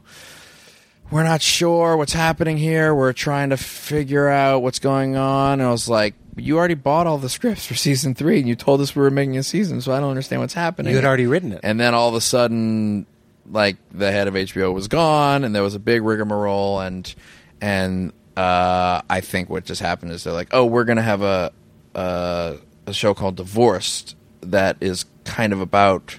this stuff, but it has Sarah Jessica Parker, so let's just get rid of the other one. I see. And, you know, I had a really awesome, honest conversation with the heads of HBO when it happened, and we were like, look, because they were taking about a week to tell us whether they wanted to pick up or not, and we were like, look, you know, we're not going to tell you that we actually absolutely have to have this show and beg you for it, because like there's a part of us when we think about getting canceled that starts to like gleefully giggle at all the freedom that's coming to us. Yeah. If you want to do it, we can't pass it up, and we're going to have to do it. And it was half written at the time. We were almost there. And then when they canceled this, it was, I mean, Jay and I looked at each other and we were just like, oh my God. Because you were back in the sandbox? We were free. And we were back in the sandbox, and it was incredible. It felt so good. You felt trapped in the second season. You were Cougar Mellencamping it? I wasn't phoning it in, but I was sensing how I was tethered to this thing that had its own life and its own rhythms, as we were talking about before. Formula has negative connotations, but it had a feel. But it was getting there. Yeah. And I wasn't able to. So like any little kid who's telling me I have to be that, I was just trying to like rebel against and spike out and do other things. And so I think it's just knowing me personally, you know, just the anthological form of Room 104 is just like, pick it up. New story every night. New people. Pick it up. Pick up. And animals. And animals, same way, too. Also limitless. Limitless is what it can be. And fun, you know. Right. So for you, Soul Points has a lot to do with being able to free to move, as we say. Free to move around. Any direction. Yeah. You could do an episode. I keep calling it Room 103. It's 104. It is 104. And you didn't correct me, and I appreciate that. But by the way, Room 103, who knows? It would be a cross. It would be a cross. Yes, yes. We'd blow everybody's minds with the first episode, where like you're on the front door of Room 104 and you roll over and it's like Room 103 and they're like Room 105, 6. What? It's like a street. Flip around. But you could. It's funny that you say that. It has that Twilight Zone thing where you could zoom out and the hotel was on the flea of a dog, and Wonderful. It doesn't matter. Yep. But that's got to feel really good. It's very, very liberating. It's very connected to the 9-year-old creativity that you're talking about. What is going on up here? There's like nap pads and there's guitars and stuff. How do you hack into your own creativity So here? this is my creative space. We're in 800 square feet of a pitched attic. Pitched. And I have what I call my regression chamber right over Pete's right shoulder. With a Super Nintendo. Oh, that's a regular Nintendo. Records and Nintendo. Goonies on VHS. And Goonies on VHS, but also some Steven Seagal movies, if we want. I rarely play those things. I just like that they're there. I actually am not the guy who does all that. I would believe that you weren't allowed in this area. Yeah. Like it's like an art installation. Yeah. Because it's awesome that I'm looking at Stripes. Just seeing VHS. I ordered them on eBay in bulk. Like just people's collections. Because I wanted to have them. That's amazing. And then behind me we have 4 mats that in my mind I was like, oh, that's where I'll dream creatively. I've never used them, and I think I will never use them. I lay on this couch because it's comfortable. And then, there's that mat, and there's Post-its above it. Yeah, that's my kids' creative section. They come with me to work sometimes on like Saturday. Okay, because they just love it here. There's snacks and it's funny that the details of your workspace, you can see your mission statement is like, we need to stay like kids. Yes. It feels, like you said, you come up here, you smoke pot. I'm having a sense of you that's probably, maybe I'm projecting, but like, you're like very affable and you're good with humor and all that stuff. But like, whenever you do this, I'm like, oh no. I think you might take yourself very seriously, like I take myself very seriously. Oh yeah, no, that's in true. Some regard, like that's I'm true. very thoughtful about my life and I'm like, and my silliness. I take it all like it's of great importance to me, you know. Yes. And so I actually have to actively, I don't want to say fight against it, but encourage the goofy, silly side of me. I don't think anybody is baking in a sauna and jumping in a cold pool, which is what you and I are doing. Yeah. Unless they're like very serious. Really into them. Do you take your temperature all the time? No, no. Oh, I do. I'm to see if you're sick. No. I mean, metaphorically, spiritually speaking, every way. Oh yes, Valerie. 100%. One of the things that I'm glad that she enjoys it. She's like, my father. I never knew what was going on. He was like a hairy, not a monster, but like a Sesame Street monster. A mystery. And I never knew how save you felt. in your relationship with your dad there. Yeah. What's that? I'm going to just try and save that relationship and call it a mystery for you. Yeah.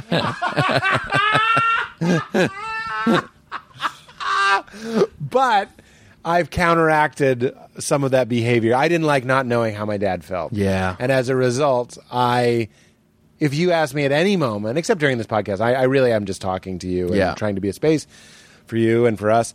But most of the time I can tell you how I feel and 9 theories on why I feel that way. It can be exhausting, so I don't broadcast it all the time. Yeah. But do you relate to that? 100%. And it's interesting because I relate to my kids in a way that I didn't think I was going to relate to them growing up, which is I am an oversharer of my feelings with them. I thought good parenting in my brain, it was just put all your attention on them, listen to them, hear them, validate them, and you have to do that. But unless you are actively sharing your stuff and your troubles with your children, you will actually have no intimacy with them. That's well said. And so I am dumping things onto my children. Right. I'm like, just last night, I was putting them down to sleep, and they're like, Dad, can we have a story tonight? And I was like, I don't think I have it in me. And they're like, why? And I'm like, I've made up so many stories. I feel like it's not going to be a good one, and you guys are going to be disappointed in me because I made a bad story. And also my neck is killing me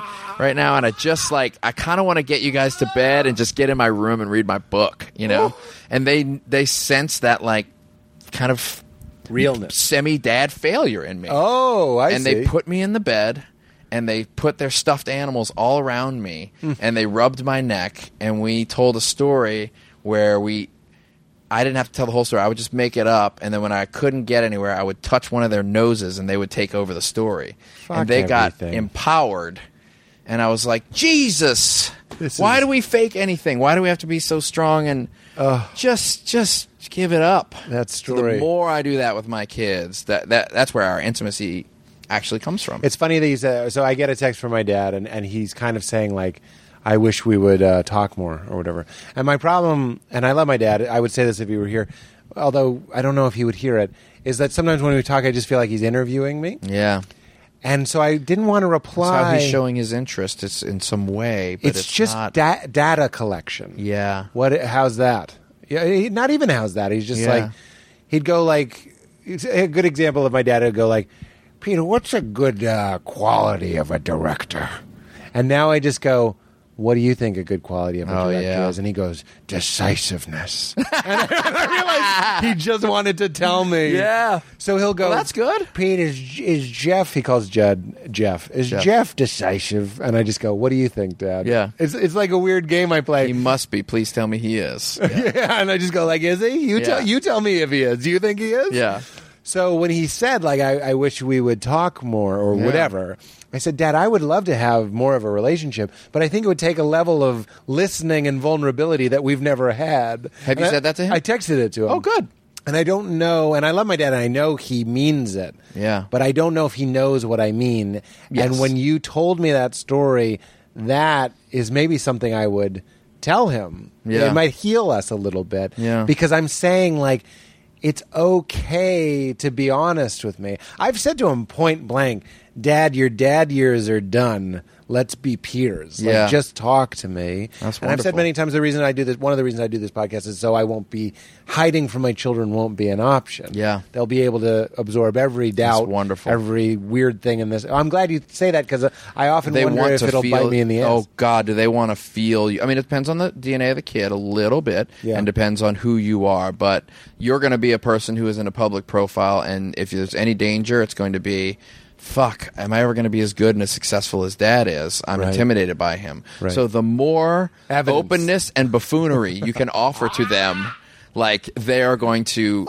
take great delight in that. Openness and buffoonery. It's the key to intimacy, in my opinion. Yes. Well, not to make this about me, but Valerie, who was impressed when we met by the things I had done, now that we live together and she's seen the dry spells and the plateaus. Yes. And the low days and the just like, I'm going to draw the blinds and watch movies because I have 0 soul points. Yeah. She loves the demystification of what can sometimes... With I'm getting this from you. I'm like, who is this guy? Yeah. You're so articulate. You're so creative. But I know it's helpful to know that there's days where you go, I can't tell the story to me. Yeah. And I'm not your child. Yeah.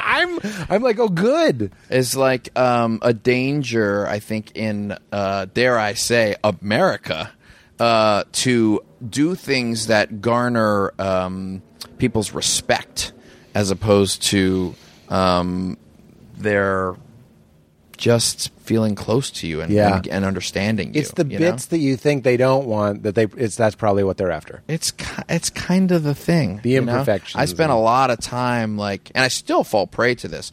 A film festival wants me to come and teach the young kids how to make movies, and I give this rousing speech confidently with very little room for error and stories of my own error about what the path is and driving it, Yeah. And it's good and it's inspiring and helpful, but I always walk away being like, oh, maybe I should have just told them about all the times I had all that self-doubt. Right. I think that might be better. Right. What is the right mix of vulnerability and inspiration? Yeah. That's actually one of the things I feel when I watch Tony Robbins. Sorry to keep bringing it up, but he's at such a high peak level. He's just like, I want to feel joy and ecstasy always. And I'm like, it's interesting. This is weird. Maybe it's because I'm Irish. I like that sometimes I'm depressed. It's not that I enjoy it when I'm in it necessarily, but I like that I can talk to you about it. It's so great that you can feel that way. It took me a long time to get there to be able to, because I was afraid of it. And I do have a depressious and anxious side to my personality that it is worth being afraid of because it can spin me out. So I wasn't able to be comfortable in it for a long time. Yeah, I want to be clear. I don't like it. But I don't know if there was a switch that said you'll never feel anxiety, you'll never feel depression, you'll never feel despair. I don't know if it would make very good art if we couldn't, your character in Togetherness. Totally, I deeply related to that guy, and I actually was very. Sorry if it's weird, but you made a word. Proud of you. I was like, look at this guy. You're a cool guy. You're a cool, creative guy. Right. And you put on these glasses and the hair, and I was going, I know this guy, and you wrote it. Yeah. And you chose that guy. Yeah. I didn't get laid off of Togetherness, actually. I did not. And that's okay. That's okay. I got a lot of hugs. You gave voice to a division of men that need hugs. Oh, that's nice. Thanks for saying that. Yeah. And then, sometimes I ask the greatest lesson. It's just like a speed round thing. It's not speed round. But the greatest lesson about acting, and before you say listening, every actor says listening. React. Here's why I won't accept listening from you, even though I know that's a huge part of acting. You're interesting. You're an interesting actor. Mm-hmm. You, what's it called? Chair? Puffy chair. Puffy chair. You in Puffy chair, eating cereal and kind of saying a line to a guy, I found the chair on eBay. There's something else going on other than just listening. You know what I mean? Mm-hmm. That's interesting to watch. And sometimes when I'm in crashing and I have to wake up or go to bed or brush my teeth, Pacino and De Niro and all these guys doing these things alone, very interesting. Al Pacino eating a bagel, you're just kind of well, I'm looking at this guy.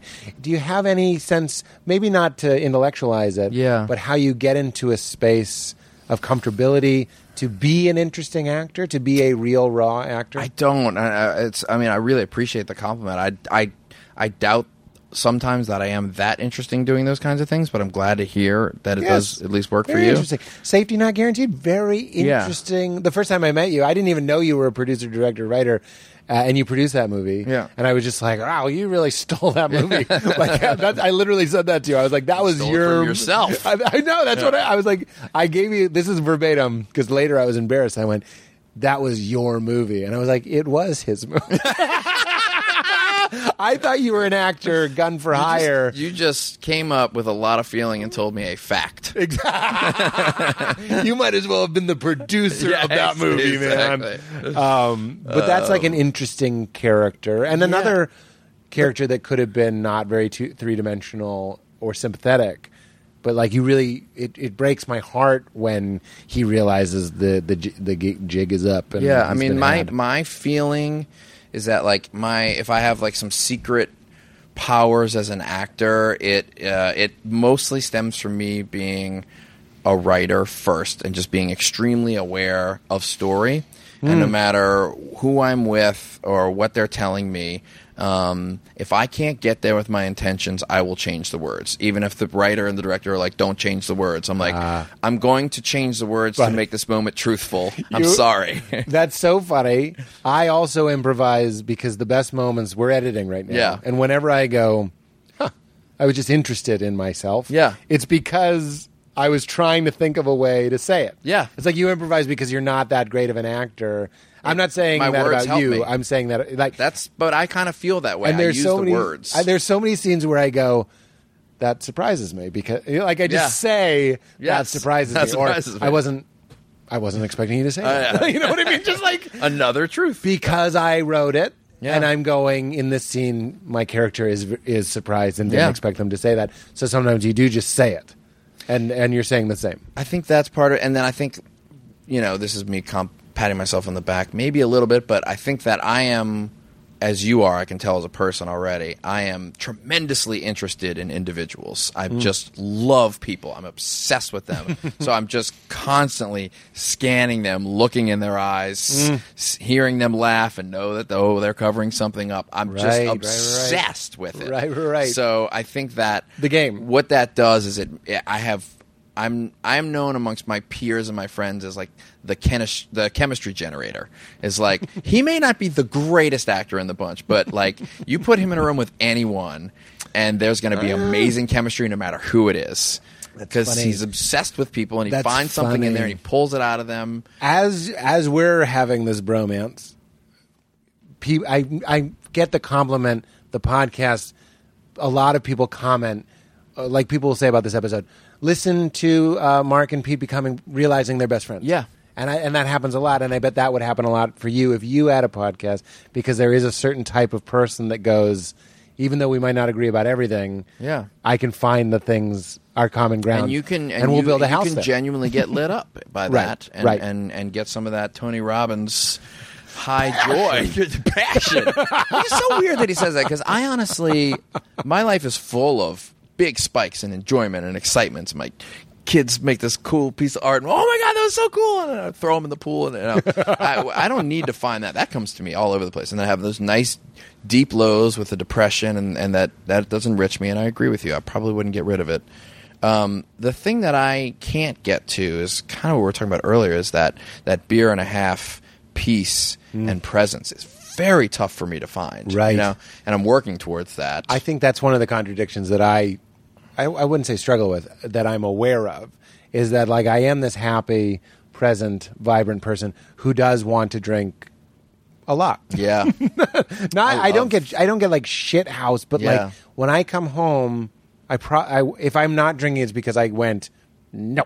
Yeah, you stopped. I stopped myself. Yeah. It's hard for me to know that pot is an option. Yeah, and go like, no, if I don't have anything to do, because I go like, I don't have anything to do. We might as well like light the curtains on fire. You can. And by the way, and I'm betting if you're like me, you're like, I could go to therapy and dig into this and unearth something, but it's not that unhappy, and it's a decent part of my life. Right. Do I just leave this and just allow it to be a slight contradiction, or do I need to actually go? How many creases are we going to iron out? I mean, come on. I don't touch. I'm not a flag. Yeah. Yes. I'm a quilt. It's fine. I totally agree with you on that. So that's acting. What about writing? What's a great lesson you've learned about writing? It's kind of tied to the Malcolm Gladwell Blink thing, which is you really, really need to watch as many movies as you possibly can multiple times so that your body understands movie structure, and then turn your brain off and jump in and just let someone else drive. And that's what I do. And that's what I do. You with mean let someone else 4. drive with your brain, your subconscious, with your subconscious, right. and just let it go. When I wrote the Ralphie episode of Room 104, I was like, I'm just bringing this girl into the door, and the kid in the bathroom will not come out, and I have no idea if this is going to be funny or scary or anything, and I'm just going to literally, like, Inigo in Princess Bride, guide my sword, father, and just go. You filled such a gap for me. I always say flying the kite into the black hole, or clean antenna. You're just trying to receive the song. But also, like, it's a little more vigilant and active for me because that's why that's better. I'm listening for things, and I'm trusting that, like, something is telling me this first thing this person should do is sing the Zestfully Clean song. I don't know why, but I'm going to trust that and know that either my brain knows that you're going to bring it back for the bookend, Right. or I'll just reverse engineer it and throw it there. Right. Either one, I don't care. It's fine. It's interesting that your brain effortlessly and naturally creates dreams, and dreams can often be nonsense. But there's no. It's wonderful. There to was me. no meeting that your brain was like, tonight. Yeah. We're going to be on a hovercraft, and your principal is going to be there. Yeah. Like it just does it in real time, and they're pretty compelling. There are dramatically usually pretty great. Right. So that's just a flow state, and you're trying to be there. I had a dream about Tom Petty last night. Did you? Yeah. He wasn't there, but I was singing Free Fallin' on my acoustic guitar, trying to get a group of people to kind of listen to it who were sitting just beyond me. And we all sang Free Fallin' together, and it was magical. Right. And it's being written as the A is on the page, the A is being said. There was no rehearsal for the dream. Yeah. So that's the writer portion for me, is tapping in the subconscious and trust. I think that's great. Why do you know, like consuming media, reading books, whatever it might be, is helping you maybe write a movie and write a book? Oh my God. Right. I am a writer today because of the 7 to 8 movies that I saw 50 times in the What mid-80s. are they? It's weird, but like they're more of like a little more heartfelt than like actual kid movies. Like Karate Kid was about as kid movie as I would get, you know. It has kid in it. But I was obsessed with Kramer versus Kramer for whatever reason. I just loved that movie, and I watched it and baked that structure into my brain. And I watched, I did watch Romancing the Stone a bunch over and over again, and I just find that is the best film school for me, is to have your body intrinsically understand dramatic structure Right. and not your brain. Right. And just rub those movies all over you. Heart, not head. Like biofreeze. Right. Yeah. Like that's why a lot of great stand-ups love stand-up. Yeah. And they watched it. And it got in before, like Indiana Jones, before that wall came down. That's why I watch movies on VHS, is because I have an opinion now that if a movie is digitized and in widescreen, the subconscious part of myself will watch it as a filmmaker, because that's how I watch movies now. But I watched these things on a solid state TV on VHS before I was a filmmaker. Pan and scan? Pan and scan. And I'm trying to trick my body into being 9 years old, just receiving a movie again. That's so funny, because that was always this idea I had for Jed. I was like, Jed has what he needs, material wise, and I'm not going to do this, and he won't. I don't think he'll hear this, but I always had this birthday idea for him, which was to basically set up a TV like that, because I knew he was never happier than watching MASH on a TV like that. It's beautiful, and he did that every day. I think he's spoken about this. You know, come home from school, let himself in, watch hours of comedy, drama, whatever it was. Yeah. And that was getting into, like you said, the body, not just his head. Yeah. But blissed out in a way that I can't speak for him, but I know I have a hard time reconnecting. Oof.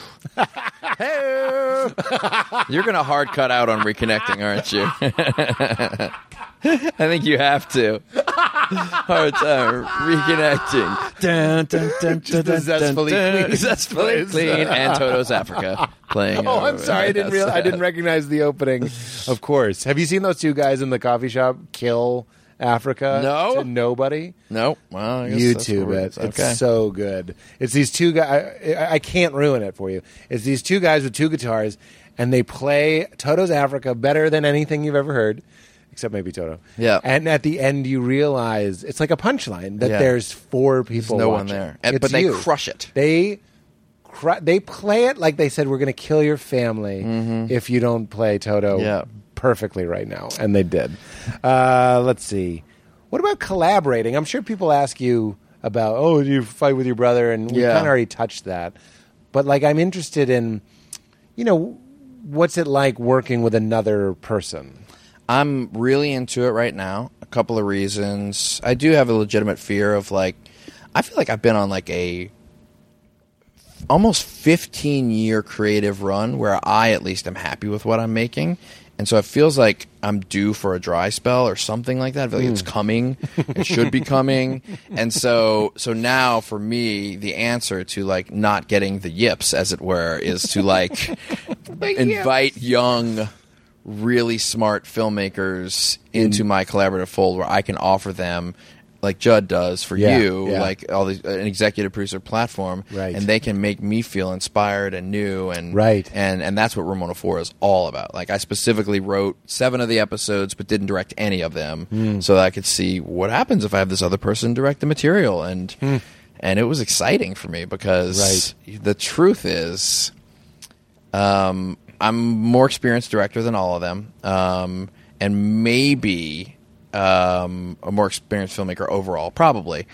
But the willingness that they had to prepare that I don't have anymore, and to see this as their shot and be grateful, and the joy they brought to it for me, not only made the episodes, I think, better than if I had directed them, at the very least different, probably better, but the soul bucket came way up. Less expenditure for me. Today, Mark, I said I was watching some of the episodes, and they're so well directed.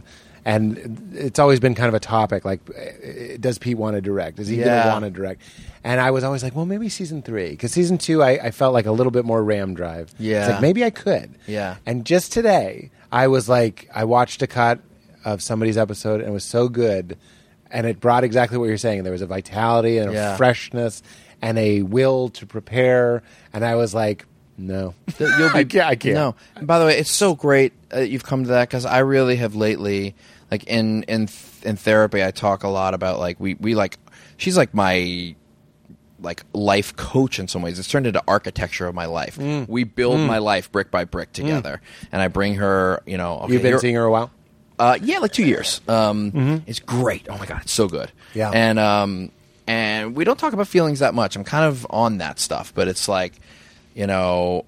I don't have enough time to do all these projects. I want to do these projects, but also be with my kids. And how do I get the hours? I mean, it's very organized. And one of the things I've cracked through is like, of the 4 things I like to do as a professional, which are produce, write, act, and direct, I don't have time to do all of those things. So we really analyze, like, what are you good at and what do you like to do and all those things. And what it's come down to for me, and you may be experiencing something similar, is like, I am a good director.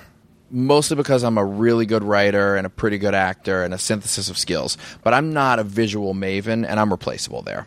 So I'm like, okay, I can put that away. I thought I was like, oh, someone can do this better. I'll be good, but I can be beat. Okay, I'm going to put that away. As an actor, I have some really special sauce and some special stuff to offer. But like, there are amazing actors out there, and I am quote unquote replaceable. I'm just using that word for now. So I'm been kind of putting that stuff in a loving way, putting that stuff away a little bit. As a producer of something like Room 104, that is very specifically engineered to be cheap enough to have full creative freedom, to have the legs to be able to last, to be able to have all these friends in the industry who want to work with me and come do that, I'm irreplaceable. Like, I am the only person who can make this show the way it should be made. There, yeah. And so I'm like, bam, I'm going to hold on to that. Got it. Yeah. As a writer of, like, feature films, pretty good. I can be beat. As someone who can write an episode of Room 104 in 30 minutes from my subconscious, that's... You mean you can just flow I it can out do of it, you in and it can be shot, and I have done it. Like that Sam Shepard thing. I have that, and I'm like, oh, irreplaceable. That's it. So that's what I'm honing in on these days. I'm just like leaning into those things, and I feel so good. I talk about this all the time with my dad. Like, we used to watch football together growing up, and like, we would, you watch the whole game, and it's 20-18, and the team that's down, they've been driving, they get the ball on the 35-yard line, and they cut to the kicker, 3 seconds left, and it's all on him. And I get this feeling in my gut where I'm so fearful for him and just so afraid that I would be him, And we watch him walk on the field just prancing carelessly. And we would always look at him and just be like, how is this possible? And like, he once said something to me, I'm going to make him sound more eloquent than he really was. But that was basically like, well, because I was like, when I go run a track meet, I feel terrible. I don't want the ball. I don't want the baton. And he's like, when you get to that spot where you're like that kicker where you want the ball, but when that clock is at that because you're the best, he's like, you're going to know you're in the right spot. And that for me right now is like, put me at that computer for Room 104. Nobody can beat me if there's 30 minutes to write a script. That's great. Put me at the lead of producing this show, and like, inviting young people, giving them love, supporting them, and mentoring through that stuff. Like, this is where I am meant to be. You're prancing. What did you say? Prancing onto the field? I am prancing onto the field carelessly because I'm just like, I got this. This is what I do. Yeah. And that's really cool that you recognize that. Not to say you won't direct someday and find yourself in that spot, but like it would have to be with something that I'm already as a star, writer, producer of this show. You're spent. How much do you need? Come on, dude. You want to hold the boom pole? Yeah. I think that's awesome. Oh, thanks, man. What about directing? What's a great lesson you've learned about directing? It's pretty simple, but I do keep harkening back on it, which is just like most directors spend 90% of their time setting up the shots and 10% of their time acting, and you got to flip it. So I'm willing to sacrifice visual acumen and some amazing stuff to keep my actors acting 90% of the time, ferreting out storylines, throwing things out, letting them do 30 takes and trying everything we can do. And that's the only way I know how to make good art. That's very interesting. Very interesting to me, too. I know what you're talking about. I loved all our directors and have been directed by some incredible people now. I was surprised at how much of it is the visual thing. Yeah. I kind of thought, I think most people think directing, do an impression of a director. If someone comes in and goes, okay, your motivation here is that, you know what I mean? I've never heard the word motivation on a set. I do this weird thing, like for the next season of Room 104, like Doug Emmett is my DP, and he manufactures and designs the look of the show, and he's really in charge of that. And the kinds of directors, I'm hiring like theater directors and like really smart actors who are just keep telling your actors to project. Obsessed. Yeah, exactly. We can't hear you. Who are just obsessed with performance and story. Yeah. I only want a director who's obsessed with performance and story. And I let my DP handle the visuals. And that's kind of my new model these days, and I love it. But it's how I am as a director. Right. What about emotion? Because something that in all of your movies, like I said earlier, I think I said they stick the landing. Mm-hmm. And with an emotional punchline, like Jeff on the Bridge, or togetherness whenever they came together. Mm-hmm. Like, I think you and I both love agreement. I find it very moving. I find improv moving. Me too. Like, I'm not like, ha, ha. I'm like, ah. Yeah. He listened. Like, I'm just like really blown away by that. Connection. Like Connection that is really... and groups of people. So, Emily Gordon did this podcast. We always talk about, we'll get to it, religion. And she said, God to me is when somebody's hit by a car, but they're okay. They're like not dead. And a group of people come to help. Yeah. And I was like, you know what I mean? And you listen to that over and over again at night. Yeah. Exactly. Togetherness, like the episode where they're in the park and they're playing a game. Kickball. Yeah. And there's like, you don't see it coming. Forgive me, I'm not remembering it, but like sprinklers come on and everybody's like banded together despite their differences. But something like that could be ham-handed. Yes. What is a great lesson you've learned about how to inject emotion or sentimentality? Because life is sentimental sometimes. Yeah. Like, how do you do that? My best lesson is to show it to all of your smart friends and show it to them early and listen to them. Because a lot of the times the things that you think are too much or too little, your barometer is just not right. Right. So I'm a kind of an art by committee person, and I know it sounds terrible. Yeah. But as long as you're committed to your trusted friends, that's how I feel. And we dial it. Sorry to keep mentioning Judd, but that's one of the great privileges of working with him is that I can show it to him, and if he goes, it could be my favorite scene. In fact, we cut a scene that I was like, this is our everything. Yeah. This is my opus. And he goes, it's a little long. If anyone else said it was a little long, I'd be like, well, you're wrong. Yeah. And you can ask my other producers for evidence of that. Like, I say it lovingly, but I'm just like, I think you're wrong. Then Judd can come in and go, it's too long. And I go like, it's not yes, sir. I'm not scared.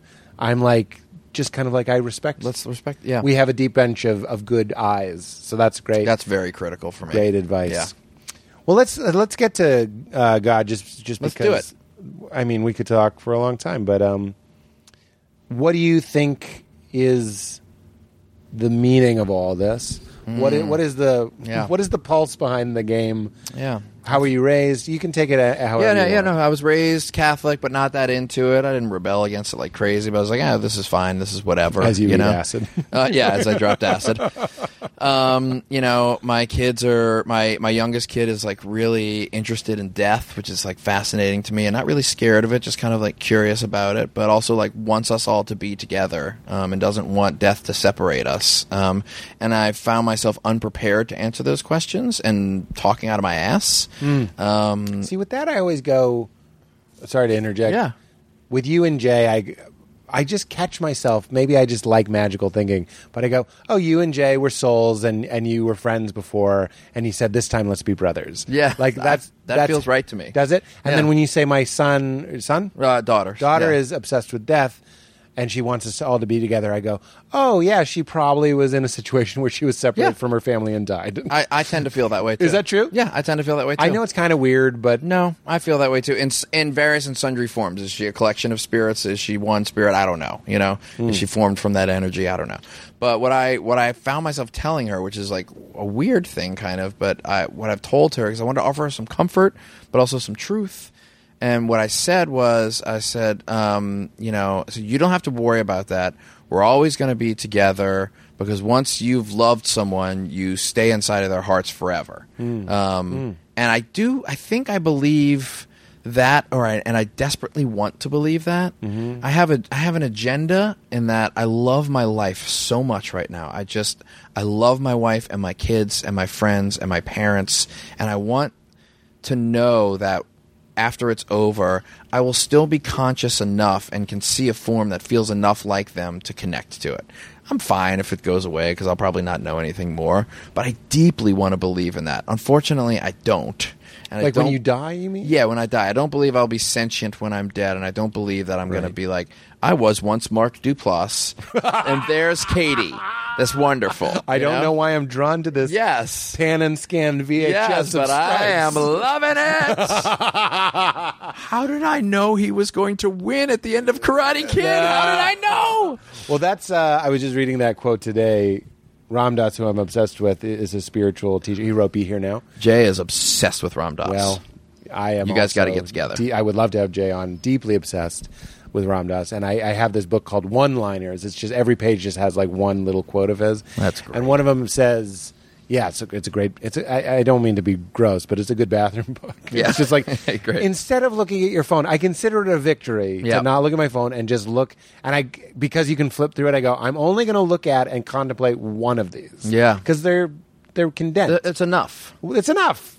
Fucking, I was reading about there used to be a tradition that for children that write something like hate is a lack of imagination on a piece of wood. The kid would carve that wisdom into a piece of wood and carry it with them everywhere for a year. We don't do that in the current society. I know. Well, it's just more. We write it in a more, marker more. and throw it away. Exactly, I and do you that forget every it day. So if you put it on something heavy and it's Yeah. it's actually burdensome to have it with you, you're not going to forget That's that hate really is a lack of nice. imagination. I like the simplicity of that. My friend David Cloyd, who was with me in my musician life years ago, read Moby Dick over the course of 2.5 years on the toilet. And loved it. It's just like, I'm floating out to sea, and this time Yes. it feels right. I'll never read Moby Dick otherwise. As a whale of a different kind Yes, splashes yeah. beneath. That was a weird Nailed poop it. joke. Nailed Why it. do that? Whale poop. A whale I mean, of a different listen, kind. it's a Such a wonderful podcast. It's and a then podcast, and that. it should be funny. So, Well, we are in the comedy category, so I Yes. had to make that joke. Do it. But it said, your soul's uniqueness survives death. Your personality does not. And I was like, and you know what I feels said? good. I went, thank God. Thank God. I'm pretty much done with this Yeah. already. I'm like you. Yeah. I couldn't love Val more. I couldn't love my life more. And at a certain point, it's not about the ego going, I was Pete Holmes. Yeah. I think it's a... But are you open to the idea of regeneration? Or 100%. I Yeah. want to just live and have more fun. I want to be conscious and awake. You know, I would be sad to feel like, okay, I just became like this general blob of peace that is essentially dew on a blade of grass, but not with awareness. Like that would be a bit of a bummer for me. You know, like I want to have some more laughs and some beers and make some new friends and do some more things. Funny. Well, there's You know? a Tibetan Buddhist idea that what you think of in the moment of your death is what you're clinging to and what your soul will be drawn back to. It's like Ghostbusters. It is. Yeah. It really is. It's don't think of the Stay Puft Marshmallow Man. And now you and I are going to become the Stay Puft Marshmallow. We're going to remember each other when we die, and we're both going to be best friends. You Stay and Puft Jay Marshmallow need to Man. make an eternal pact to think of something absurd that only you guys would be. Yeah. So you can be that again. You know, the hard part and the truth of me and Jay is that we would say that, and then we would look each other in the eyes and we would say, no, our job now is to know that we actually need to think of things that are similar but different enough so that we can have our individualities. Is that right? Yeah. That's next time around. That's what we're trying to learn how to do now. Is that right? Yeah, that's that 3/4 soulmates thing I was telling you about, you know. Oh, you're working on that. We are. To keep the healthy wedge. Yeah. There. Well, there is a natural wedge because we're grown-ups with our own children and wives, and we can't know everything about each other and sleep in the same beds together anymore. And it's hard to be 100% soulmates. I don't know if you've ever experienced anything like that. But with my tough. mother. With your mother. Yeah.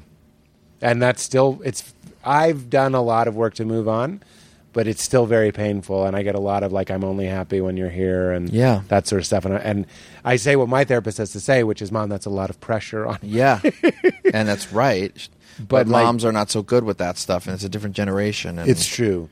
But I feel, we talk about, there's a funny way to talk about it, but then there just is kind of in a reality, and I wonder if you feel this with Jay, you marry someone, I'm marrying Val, and it's not gross or bitter or acrid, but I do see my mom being like, I thought it was going to be us. Yeah. You know what I mean? I always have to say, not sexual, but we had each other. My brother and my dad had sports and one another, and my mom and I had religion, and we had our own thing. Squid and the Whale. Did you see Squid and the Whale? Sure. Squid and the Whale. First line of Squid and the Whale, me and Mom versus you and Dad. That's the first line of that movie. And you're like... And I was like, oh! I will never be the same. I couldn't handle it. Yeah. You had a non-sexual romance with your brother. Oh, I mean, we were everything to each other except for the sexual part. I mean... And particularly as a little brother, I find it harder to figure out how to be anything other than that sometimes, you know, and to miss that at times, and we completely understand that life is different now. We can't be those things, you know. But isn't that tragic? It's tragic, you know. It is. It's really sad, and that's what I'm trying to increase my compassion for my mother and try and say things to her. Yeah. Like almost from a soul level, and be like, Mom, we have a special relationship. Yep. And it's sad that this is how life is. Yes. You know what I mean? But this is how it is. Mothers leave sons, brothers find wives. Sometimes it's never this simple, but sometimes it can be very helpful just to say the words, I actually wish that I could split myself in two and give all of myself to you, because when we were that, I was never happier, and it was beautiful, and I'm so bummed it's impossible. I can't believe I'm not weeping right now. Yeah. It's funny, I wrote a Post-it note to myself called Tips to Talking to Mom. And whenever she says, why don't you come home? Like, I'll go to New York. She lives in Boston. They live in Boston. Why don't you come home? And the answer is, I wish I could. Yeah. Oh, wouldn't that be great? 100%. Not, I'm busy. Yeah. Mom, oh, that would be the best. Yeah. I wish I could. And maybe I can one of these trips, but wouldn't that be fun? And by the way, that's not untruthful. Right. And I literally just say, oh, we could go to dinner, we could walk. Yep. That's all she wants to hear. Yeah. And then it's better than just facts. 90% better. Head stuff. Yes. Heart says, wouldn't that be great? Yeah. Remember when it was just us? Yep. You've helped me in that regard. That's helpful. So open to regeneration, God. 100%. Really, really want to believe it. Still every now and then when I get scared on a plane, will find myself praying because it's like a part of my rhythm, but not actively a part of my life. I meditate. But TMs? No, I don't do TMs. I just do the little simple Headspace app. I love. I've heard a lot of people love that. It's great, and I'm a notorious sleeper. Like, I can fall asleep anywhere. So, like, I heard that about Elijah Wood. You in the Wood. Me in the wood. Me and Elijah. Elijah's a friend. I just I lay down with that meditation app, and one of two things happens. I get through the 10-minute meditation, and it was successful, or I was not present enough to meditate well, and I fell asleep. So a failed meditation is a nap, and it's wonderful either way. So that's like failed surfing is swimming. Yes, you can't lose. You can't lose. Putting yourself in those win-win situations is also very good for your soul points. Everyone, good night. Low forecast. Yes. Too good night. It doesn't feel like you want to get out of here, but I'm going to wrap us up and ask what the hardest time you've ever laughed was. If it's not the hardest, today what you think of when I say a time you laughed really hard. As a kid, last night, watching a movie. My wife and I were given free tickets to see Jim Gaffigan. And I was so excited. What if you were like, we couldn't make it, yes. and she farted in the car? Yes, yeah. And I was so excited to just like sit and like experience comedy and let it roll over me, you know? And I'd heard a lot about him, but I haven't seen much of his stuff. So I was like, oh, this is great. And I sat in the seat, and I immediately had a letdown because I was like, either I'm not in the mood or he's not feeling it tonight. I'm not connecting with the comedy. And I was like, and I'm going to be here for another hour, and it's not going to be. And it was good. He was good. Right. I just wasn't like connecting with it. You know, like your meditation. And it was hard. And the guy behind me was. Every time there was a punchline, he would scream out the last word of the punchline, no matter what it was, and laugh so hard. And his ability to enjoy it was crushing my inability to enjoy it. And then at a certain point, I just looked at Katie, who started laughing every time that guy was doing it. And we got the giggles. And it was like 30-minute fucking giggles. Anything it started like I would have to lean in and whisper, and then we get. Then anytime anybody moved or felt anything, the giggles would come. And it was literally like I was like, I didn't realize how much tension I hold in my shoulders. Oh my God, I didn't realize how clenched I am. Yes, how much you need it. Just beat it out of me, and it was wow. And it was the best stand-up comedy show I've ever seen. I wonder if I've ever looked into the crowd and saw two people having the best time. Not because of you. Yes, I didn't know, but they were laughing at some guy who kept going, "You're in a corner." Well, as the guy who wrote and directed Jeff Lives at Home, I would say you were directly responsible from that, no matter what. You were responsible for their laughter, and that's enough. It is enough. Yeah. So much wisdom. This is fun. Did you feel good? I feel great. This is awesome. You're awesome. Thanks, man. You're like awesome. the most fun podcast I've ever done. I really talked for appreciate 2 you taking hours. the time. Are you kidding me? We did. Yeah. We did, and we gotta. I mean, maybe we'll do it again sometime after other things and check in a couple years. Sounds great. For those of you who are wondering, Katie has slightly wavy brown hair. She has fair skin, some freckles, and she's about 5'7", and a real pleasure to be around. I didn't mean to make this about planning the next one. That flies in the face of all the presents talk. Like, we should do this again. Well, that makes me feel better. I'm starting to worry that you were too good at being in the present. It's a Ram Dass thing. He used to guide people through LSD trips, and then at the end, they'd be like, "What are you doing tomorrow?" And he was just like, he would slap the shit out of him. He would get frustrated that there's just not enough time. It's like, we just had that. Yeah. He didn't say it like that, but he was like, we just had that. Why are you trying to plan? Yeah. Can't we just... Anyway, the guest says the catchphrase at the end, and the catchphrase is keep it crispy. And it just means keep your soul points up. Okay. That's your motivation. Keep it crispy. Yeah, I felt it. Thank you, Mark. I've seen 900 shoes, 850. I'm so crispy. I'm so crispy. My ice game make you haters want to get me. I'm so crispy. I'm so crispy. Now leaving Nerdist.com.